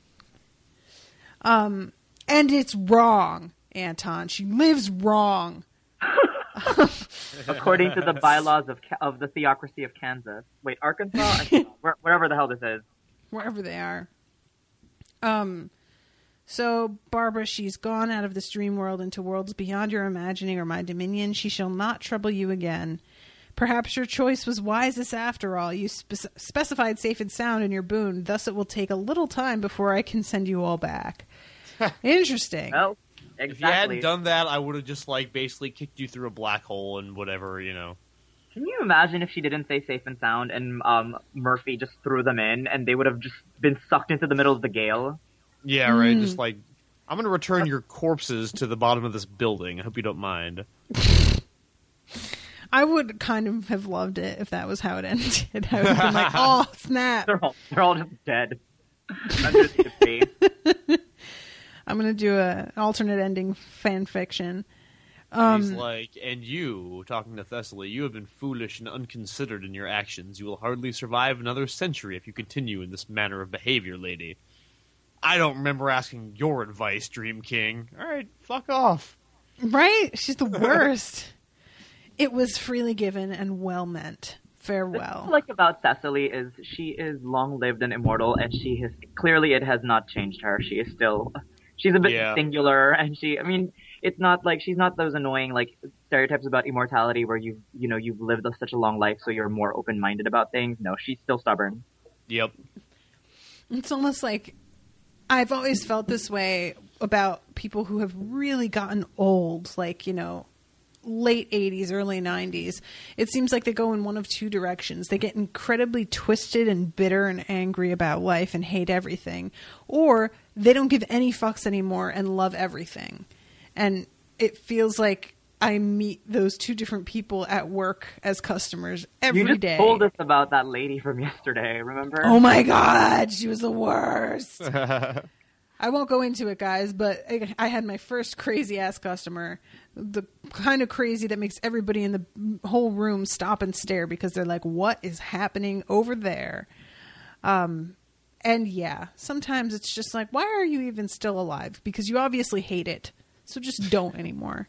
You obviously hate life, so just take yourself out. You clearly do. Just remove yourself. So... You know what's weird is that right after Morpheus leaves, or Murphy leaves, sorry, Thessaly goes into, like, almost, like, jilted advances mode or something. She's like, he comes on like he's so cool. Who does he think he's fooling? Not me. And it isn't even as if he's good looking. He's too thin for a start. It's like, what? The lady doth protest too much. That's right. I actually loved that because it's like she's so deflated so quickly. She's trying to be tough as soon as he leaves, she's just like, God. I was born in the day of greatest darkness in the year the bear totem was shattered. What's that supposed to mean? Oh, thank you, Hazel. Seriously. Leave her alone. She's upset. Then there was that sensation you get on waking as everything moved further away and I started to become aware of the cold. And in my dream, it was warm, and so I tried to stay in my dream forever. But the harder I held on, the further it slipped away from me. And then I woke. And then I woke up. That Rose Walker ending. Dun. Yep. Oh, yeah, that's right. So, yeah, okay, she's in Kansas. And she walks by these couple of guys who are gross and horrible. Yep. Ugh, you're the worst. And meets up with Wanda's grandmother. Is this her grandmother? Aunt, I think. The aunt of Wanda. Right. And the scary part is, in the earlier half of the saga, Wanda did say out of all her really bigoted relatives, her aunt was the least bigoted, and even this lady is. The fact that she's the best of them, oh my goodness. Right, yeah. It's like when I was at dinner at Owen's family's house, and his grandfather made fun of people who claim that the Confederate flag is just about heritage. And he was just like, oh, holding on to stuff. And I was like, oh, at least there's a tiny bit of reasonableness in this family. Even though I actually really like them, but, They're very, very conservative, religious, right wing. Yeah. So it was a pleasant surprise when he was actually like, full heritage. Yeah, okay. I was like, oh shit. All right. And she warns her, when you meet Ezekiel and Joan Ellen, well, they aren't broad-minded like me. You make sure you talk about their son. Those names are so southern. Ezekiel. Okay, we're gonna name the guy after a prophet, but we're gonna give the girl a dignified name like Joan Ellen, because that's totally a thing. I have just met so many people with names Debbie that I just Sue. didn't think were a thing down here. Debbie Sue. Sorry. What? I was saying like examples of names like Debbie Sue or a Skylar that goes both genders. Baba Joe. The one that goes both genders that confuses me is Lynn. I didn't know Lynn could be a boy's name, but there's a ton of Lynns down here. Oh, and I love it when they spell Taylor 3 different ways. Oh, and then there's Lacey as a boy's name. Wow, The really? owner of our bank is a dude, and his name is Lacey. And there's like another male customer who's named Lacey. Oh my God, it's scary. It's very confusing. I get very like unsure of whether or not to be like, is this really your check, sir? Because I have to make sure to identify people. And there was somebody who came in one time who the check was made out to Isabel, and it was a guy. And I was like, do you have Isabel's ID? And he was like, I gave you my ID. And I looked, and his name was Isabel. And I was like, what? I got so confused, and I got really embarrassed. I felt so bad. I'm sure he gets that all the time. Right but there. The high school I went to, a lot of the girls named Lacey all ended up becoming like strippers or waitresses at a Hooters or something. Lacey was, for me growing up here in Houston, Lacey was always equated to like, that's kind of what I like. I just never met a Like dude named naming Lacey. your kid So Destiny. Yeah. It's been surprising seeing so. And then there was the guy who came in the other day, and his name was Austin Dallas. And I was like, seriously? Wow. It doesn't get more Texas than that. Right? Okay. So they're getting their coffee and chatting, and talking about the hurricane, and Barbie saying that she was asleep when it happened. Yeah. And she says, I bet it gave you bad dreams, though. I'm like, oh, yeah. And then there's this awful drawing of Maisie, who is, like, got one eye missing and is crushed over here. Well, she's cut to ribbons. I guess all that debris just ripped her apart. Yeah. And her body landed on top of Barbie's and basically like saved her life completely. Would not have survived if Maisie had not been in there with her. According to the official narrative, yeah. Right. And she was killed, Wanda was killed, and this guy upstairs was killed, George. That was really nasty. He must have been in the bathtub when it happened. I loved that so much. Because I forgot that she wasn't like awake when that whole thing went down, and that she wouldn't know. Okay, so let's see. Poor guy. I mean, he was kind of creepy, but he never did anyone any harm. Like, didn't he? Didn't he? Yeah, she sees Wanda under the sheet, and she starts freaking out. That was so sad. Yeah. So how about the other people in the building? Well, Hazel and Foxglove, they were two friends who lived upstairs from me. They were fine. And Thessaly, she was across the way. I think she was fine, too. Thessaly, isn't that a place in Greece or somewhere like that? Maybe. I don't know. We never talked much. She, like, all this, very much like Rose, all this has kind of gone somewhere out of her memory. It's really, I just love the little recaps like this when people are talking. Like, I would much rather have dialogue talking about a couple of people and where they are now than have it be exposition. Yeah. In a way that was done kind of poorly in a book that I sort of love. And I won't go any further than that. But I will say, I want to know which one. No, I can't. Why not? Because it's a spoiler. Oh. But really? Okay. At the end of Parks and Rec, too, they do a kind of recap of where everybody is in their lives now. And that's an example of it being excellently done. God, that show's good. After the first I season. know what you're talking about now. Okay. I got you. I was like, Miles, catch on, Christ's sake. Sorry. Okay, well, it's probably a mercy. The good Lord taking Alvin to his bosom when he was ready. Otherwise, he'd probably have died up the line from AIDS or some such. Oh, you don't have to say anything. I know what that boy was like. Oh, Line Christ's from the sake. aunt was sickening, especially because, excuse me, how would Abe even go into the picture with a transgender woman? Like, I don't even do you even know know how what this works, lady? You know what? God gives you a body. It's your duty to do well by it. He makes you a boy, you dress in blue. He makes you a girl, you dress in pink. Got that? You Which got is that? adorable because I was reading an article the other day about how pink was originally a color meant for boys because it's a stronger color and more aggressive. So it was actually at the turn of the 19th century, I think, was recommended for boys, and little girls were dressed in pale blue. And now it's backwards, and people like, a boy in pink, it's like shocking. But things change, people, because nothing means anything. So chill the fuck out. Yeah. It's just so arbitrary.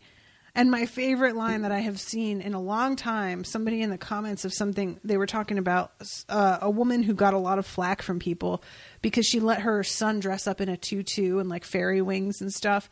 And they were giving her shit like, oh, you're going to turn your son gay.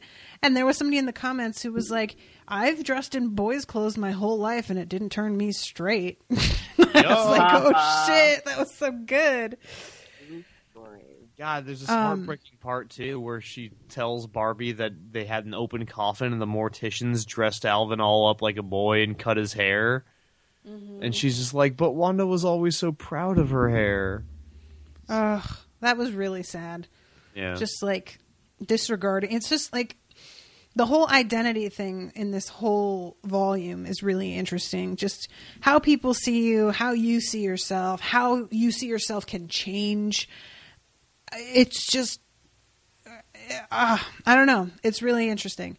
And whether or not you can choose who you are or you are who you are. Like, that's always a question that is something that everybody always asks of themselves. Am I just the way I am? Can I choose how I want to be? Or do I just get given a set of cards and have to play those cards? I can't trade in or anything. Which is what I feel like the title, A Game of You refers to. And right, the only time it's actually mentioned is when the three women on the Moon Road are shifting identities, and there's no clue which one is which. They're all the same person. So. Mm-hmm.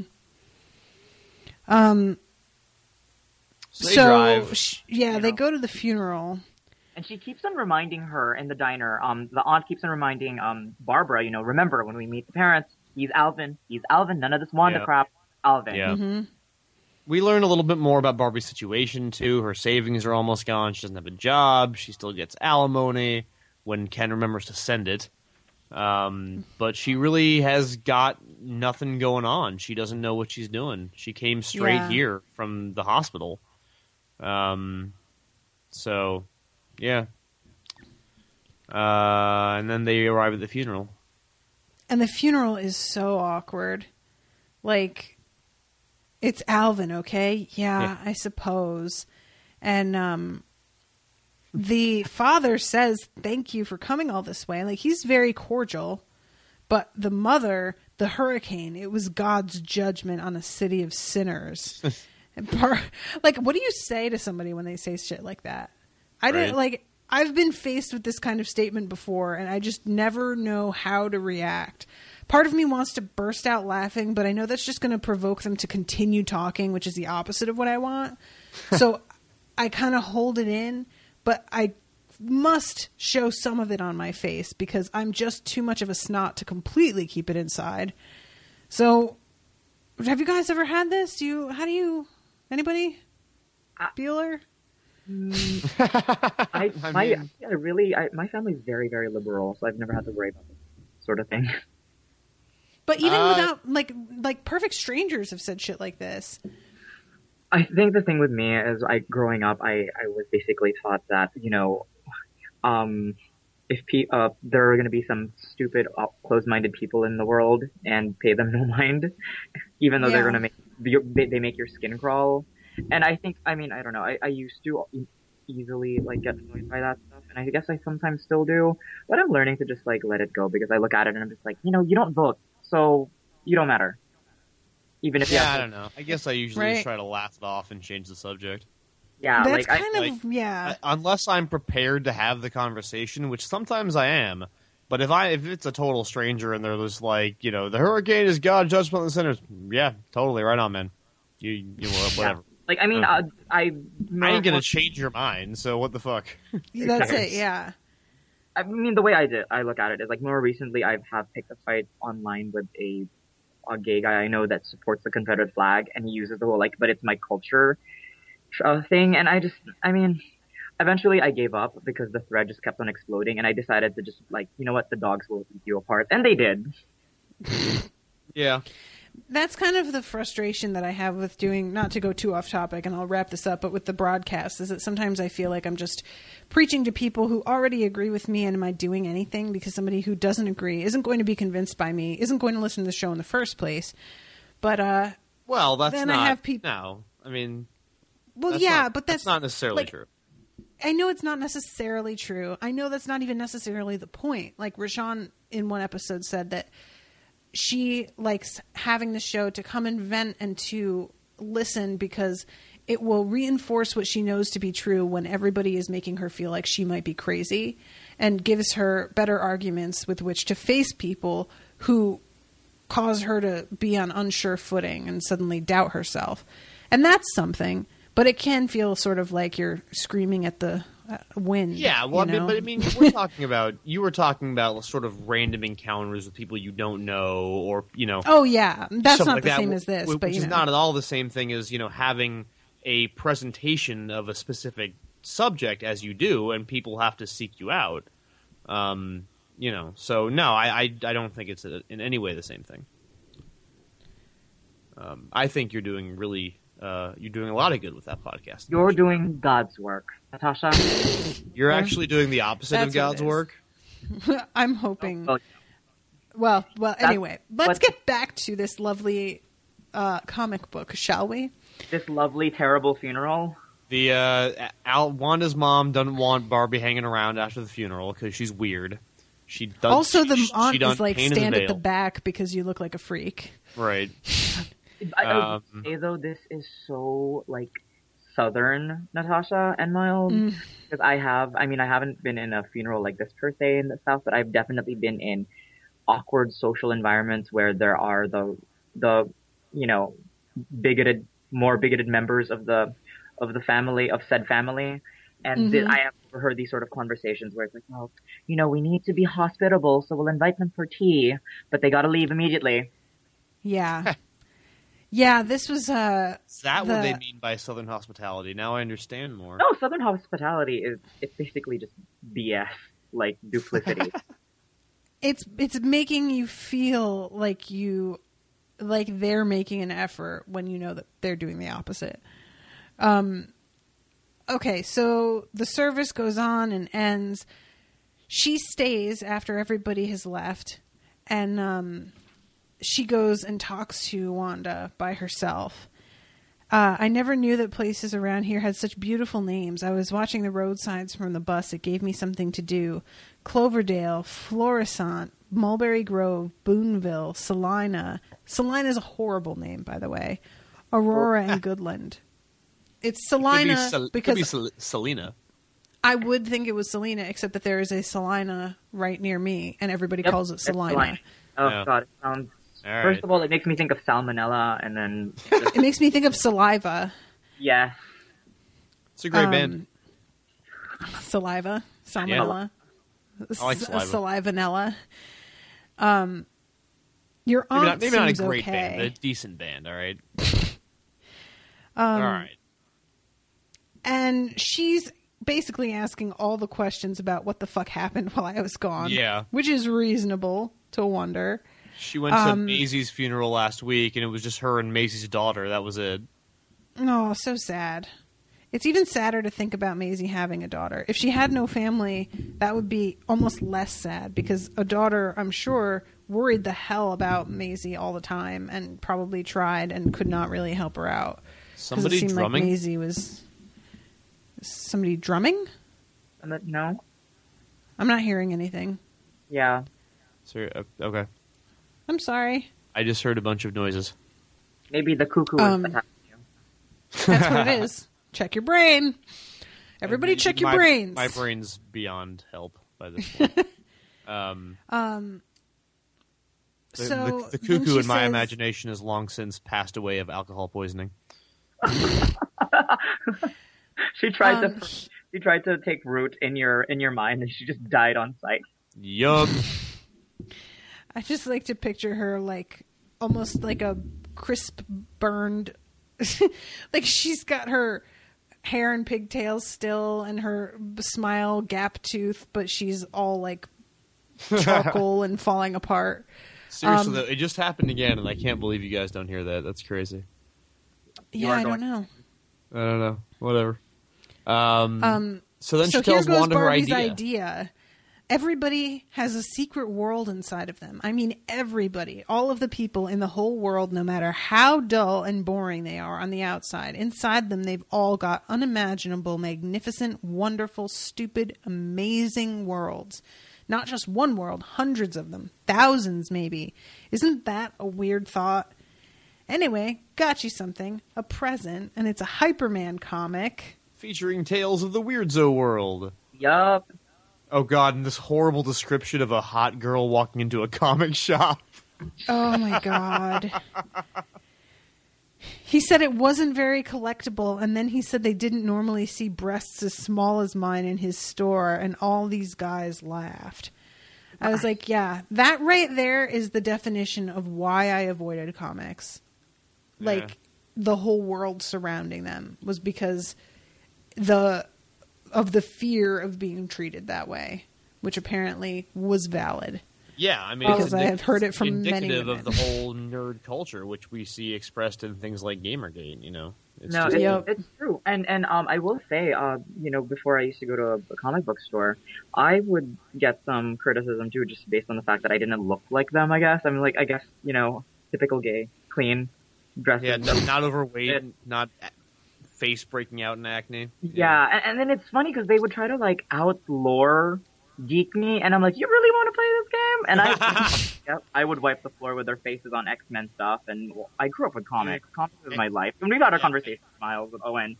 So yeah, after following you on Facebook for a while, I'm convinced that there's no way in hell I could take you in that shit, man. It's just so funny because I guess they would judge me based on my looks and not think that I knew this shit. It's kind of like one of my boyfriends, he doesn't look like it, but he's a hardcore Pokemon player, and people would also challenge him on that, and then be like, oh, you're good, and you know your shit. And I just got beaten. That's one of those things. Like there was this amazing meme that I saw yesterday that my friend Chase posted, and it is a girl, and it's a character that I don't know, but somebody was like shaming her and made a meme of a photo of this girl in this cosplay outfit, and they're like, so a gender switched Joker wearing a Willy Wonka steampunk top hat. Congratulations, you just made trying too hard into an art form. And somebody took that and put it next to a photo of the actual character that she is from a comic. And her costume is dead on, like 100. It's the most perfect. I mean, she did an amazing job. And they were like, really, really, you're going to tell her that she doesn't have geek cred and she's cosplaying a character you've never even fucking heard of? Go sit the fuck down. And I was like, oh shit. Yeah. It was the most beautiful thing. It is. And it's like, I recently in an interview, Ronda Rousey admitted that yes, I grew up playing Pokemon and I still do. And then someone tried to test her geek knowledge on Pokemon, and she won the trivia hands down. And she's like, she was like, yeah, I would breed Pokemon in my spare time and give it to friends. And she was even like throwing out all this mad knowledge that these guys that were asking her questions were like thoroughly shocked and impressed. Ronda Rousey is the fucking best, and I love her to death, and she is amazing. It's just really frustrating that we have, like, if you're a woman, no matter what you choose to do, you have to prove it all the time, every time, over and over again. You can't just be, you can't just live and like what you like and exist. You have to prove that you are worthy of liking what you like or being involved in the community that you're in, or only if whatever. Only if you want to like guy stuff or do guy stuff. Like you can 80% of what the human race does is considered guy stuff because guys are the default. You just stick to your kitchen and your Bible, all right? That's all you need to know about. And your child rearing. Don't forget your child rearing. Yes. Yeah, exactly. And your child rearing. All the stuff about child rearing probably in your Bible. Go check it again. I will say this much though, in the high school I went to, some of the best Halo players were girls, and it was just amazing seeing these tiny little girls just like wreck shop at a LAN party, and they're like, "What?" I mean, yeah, the whole idea that women don't belong in the geek culture is just fucking sickening, and it's been on my mind a lot lately, given some of the things I've been writing about. So, yay. And I think that is definitely a huge part of girls not getting involved in it as much, because I know that I held back because I felt like I couldn't just start off and be a beginner. I felt like I would have to be awesome at it right away or else be ridiculed. Well, so I decided not to start a lot of the time because I didn't want to have to go through the beginner phase where I was going to get a bunch of shit all the time. You hear about the way girls are treated at conventions and, just all this shit. Like I said, the Gamergate thing was basically hey, you don't belong in this fandom because you're female. So it's all fucked up. But it's interesting that in this comic, which was made so long ago, Gaiman nails it in terms of the comic book store environment when a woman goes in there, especially an attractive one. Anyway, so then Barb is in the car. They're going back to the station. Hold on. You forgot the bit where she crosses out the name. I'm sorry. I was staring at that page for so long while we talked about this that I felt like we'd covered it already. Yeah, I gotta go. So let's wrap up. Right. So she says, "Oh yeah, and here I thought you'd like it. It's tacky flamingo or whatever it's called, your favorite color," and crosses out Alvin on the tombstone and writes Wanda in lipstick. Which was classic. And I love how she says, "Hey, no problem. Least I could do," as if Wanda's there saying, "Thank God." Yeah. So then they go back to the station, and the aunt asks, "What are you going to do now?"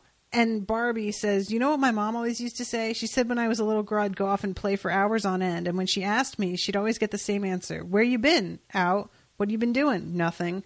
And the aunt says, "Yeah, all kids say that."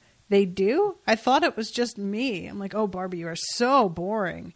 Anyway, that's what I'm going to do now. Where am I going? Out. What am I going to do?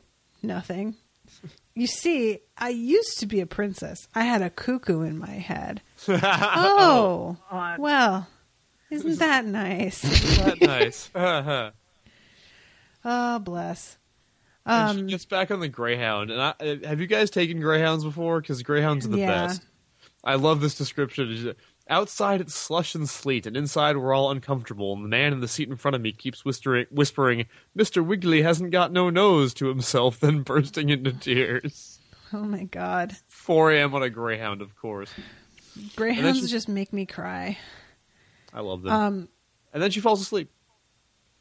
I dream of Wanda, only she's perfect. She reminds me of Glinda in the Oz movie, something I'm sure she'd get a huge kick out of hearing. And when I say perfect, I mean perfect. Drop dead gorgeous. There's nothing camp about her, nothing artificial, and she looks happy. Wanda's with this woman I don't know, and the woman goes up on tippy-toe and whispers something into Wanda's ear. And then Wanda turns around, and she seems to see me, and she waves. They both wave.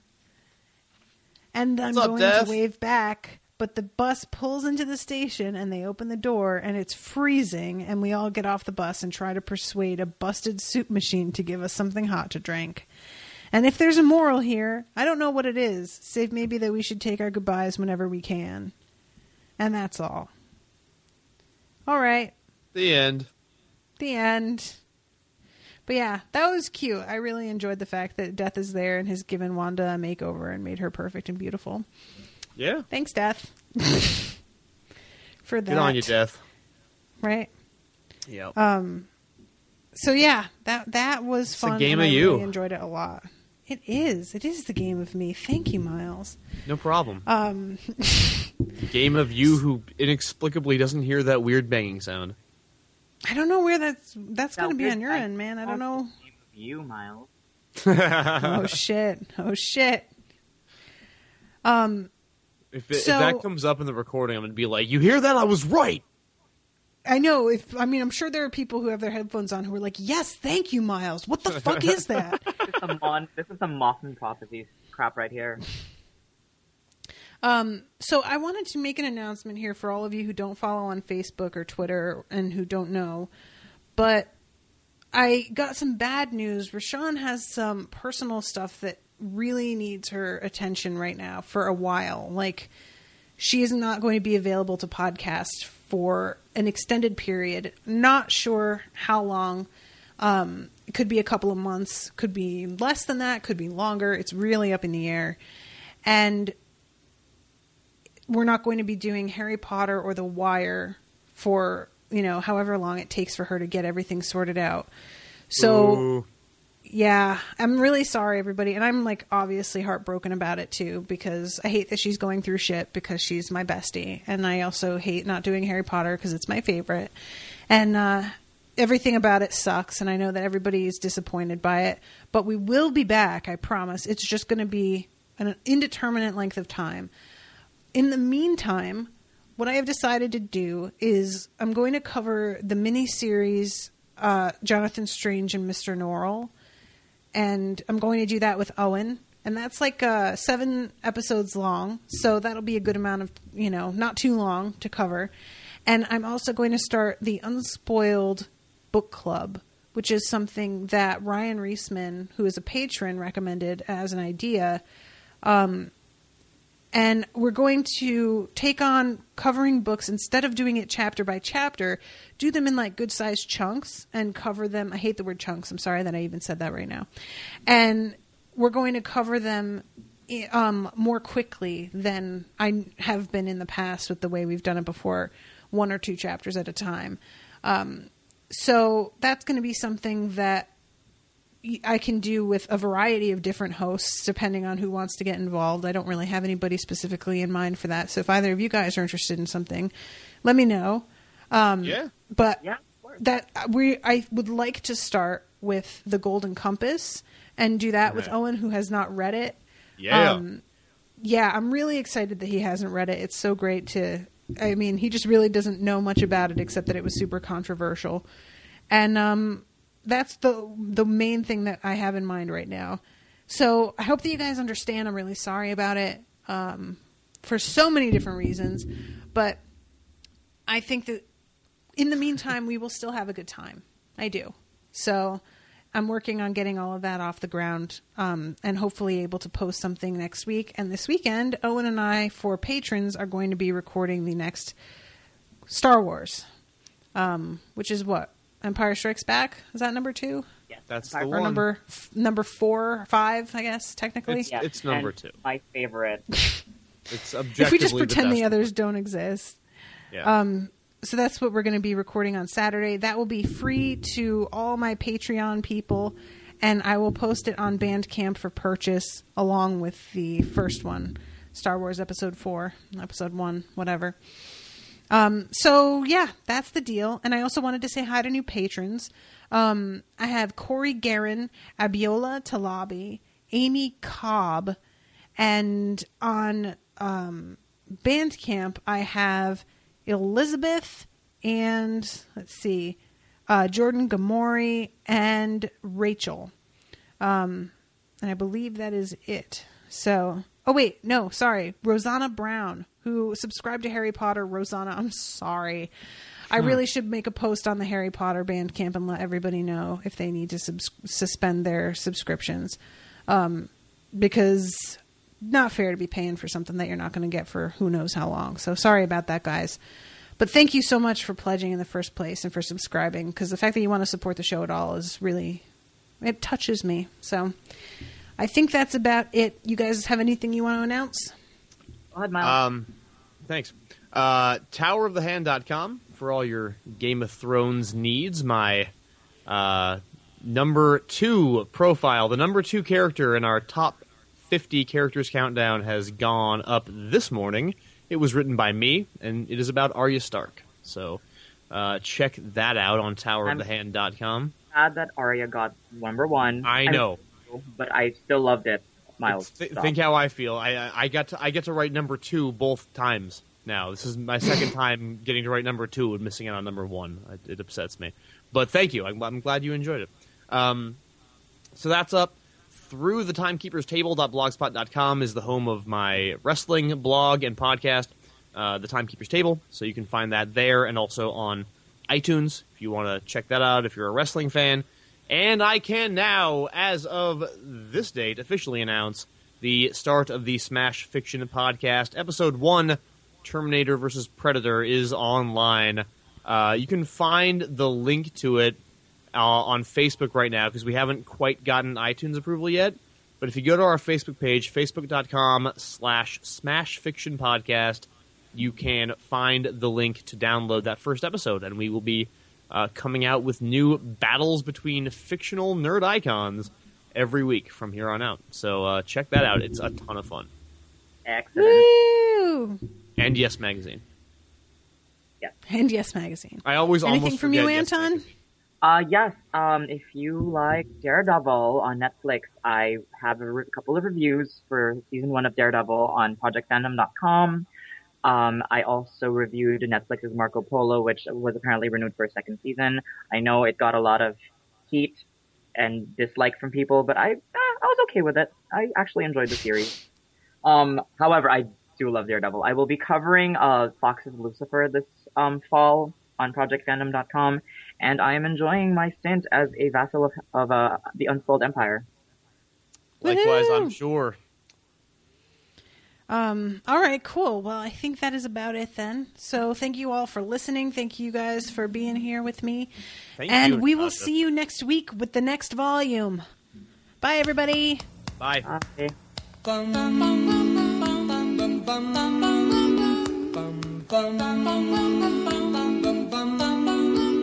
Mr. Sandman, bring me a dream. Make him the cutest that I've ever seen. Give him 2 lips like roses and clover. Then tell him that his lonesome nights are over. Sandman.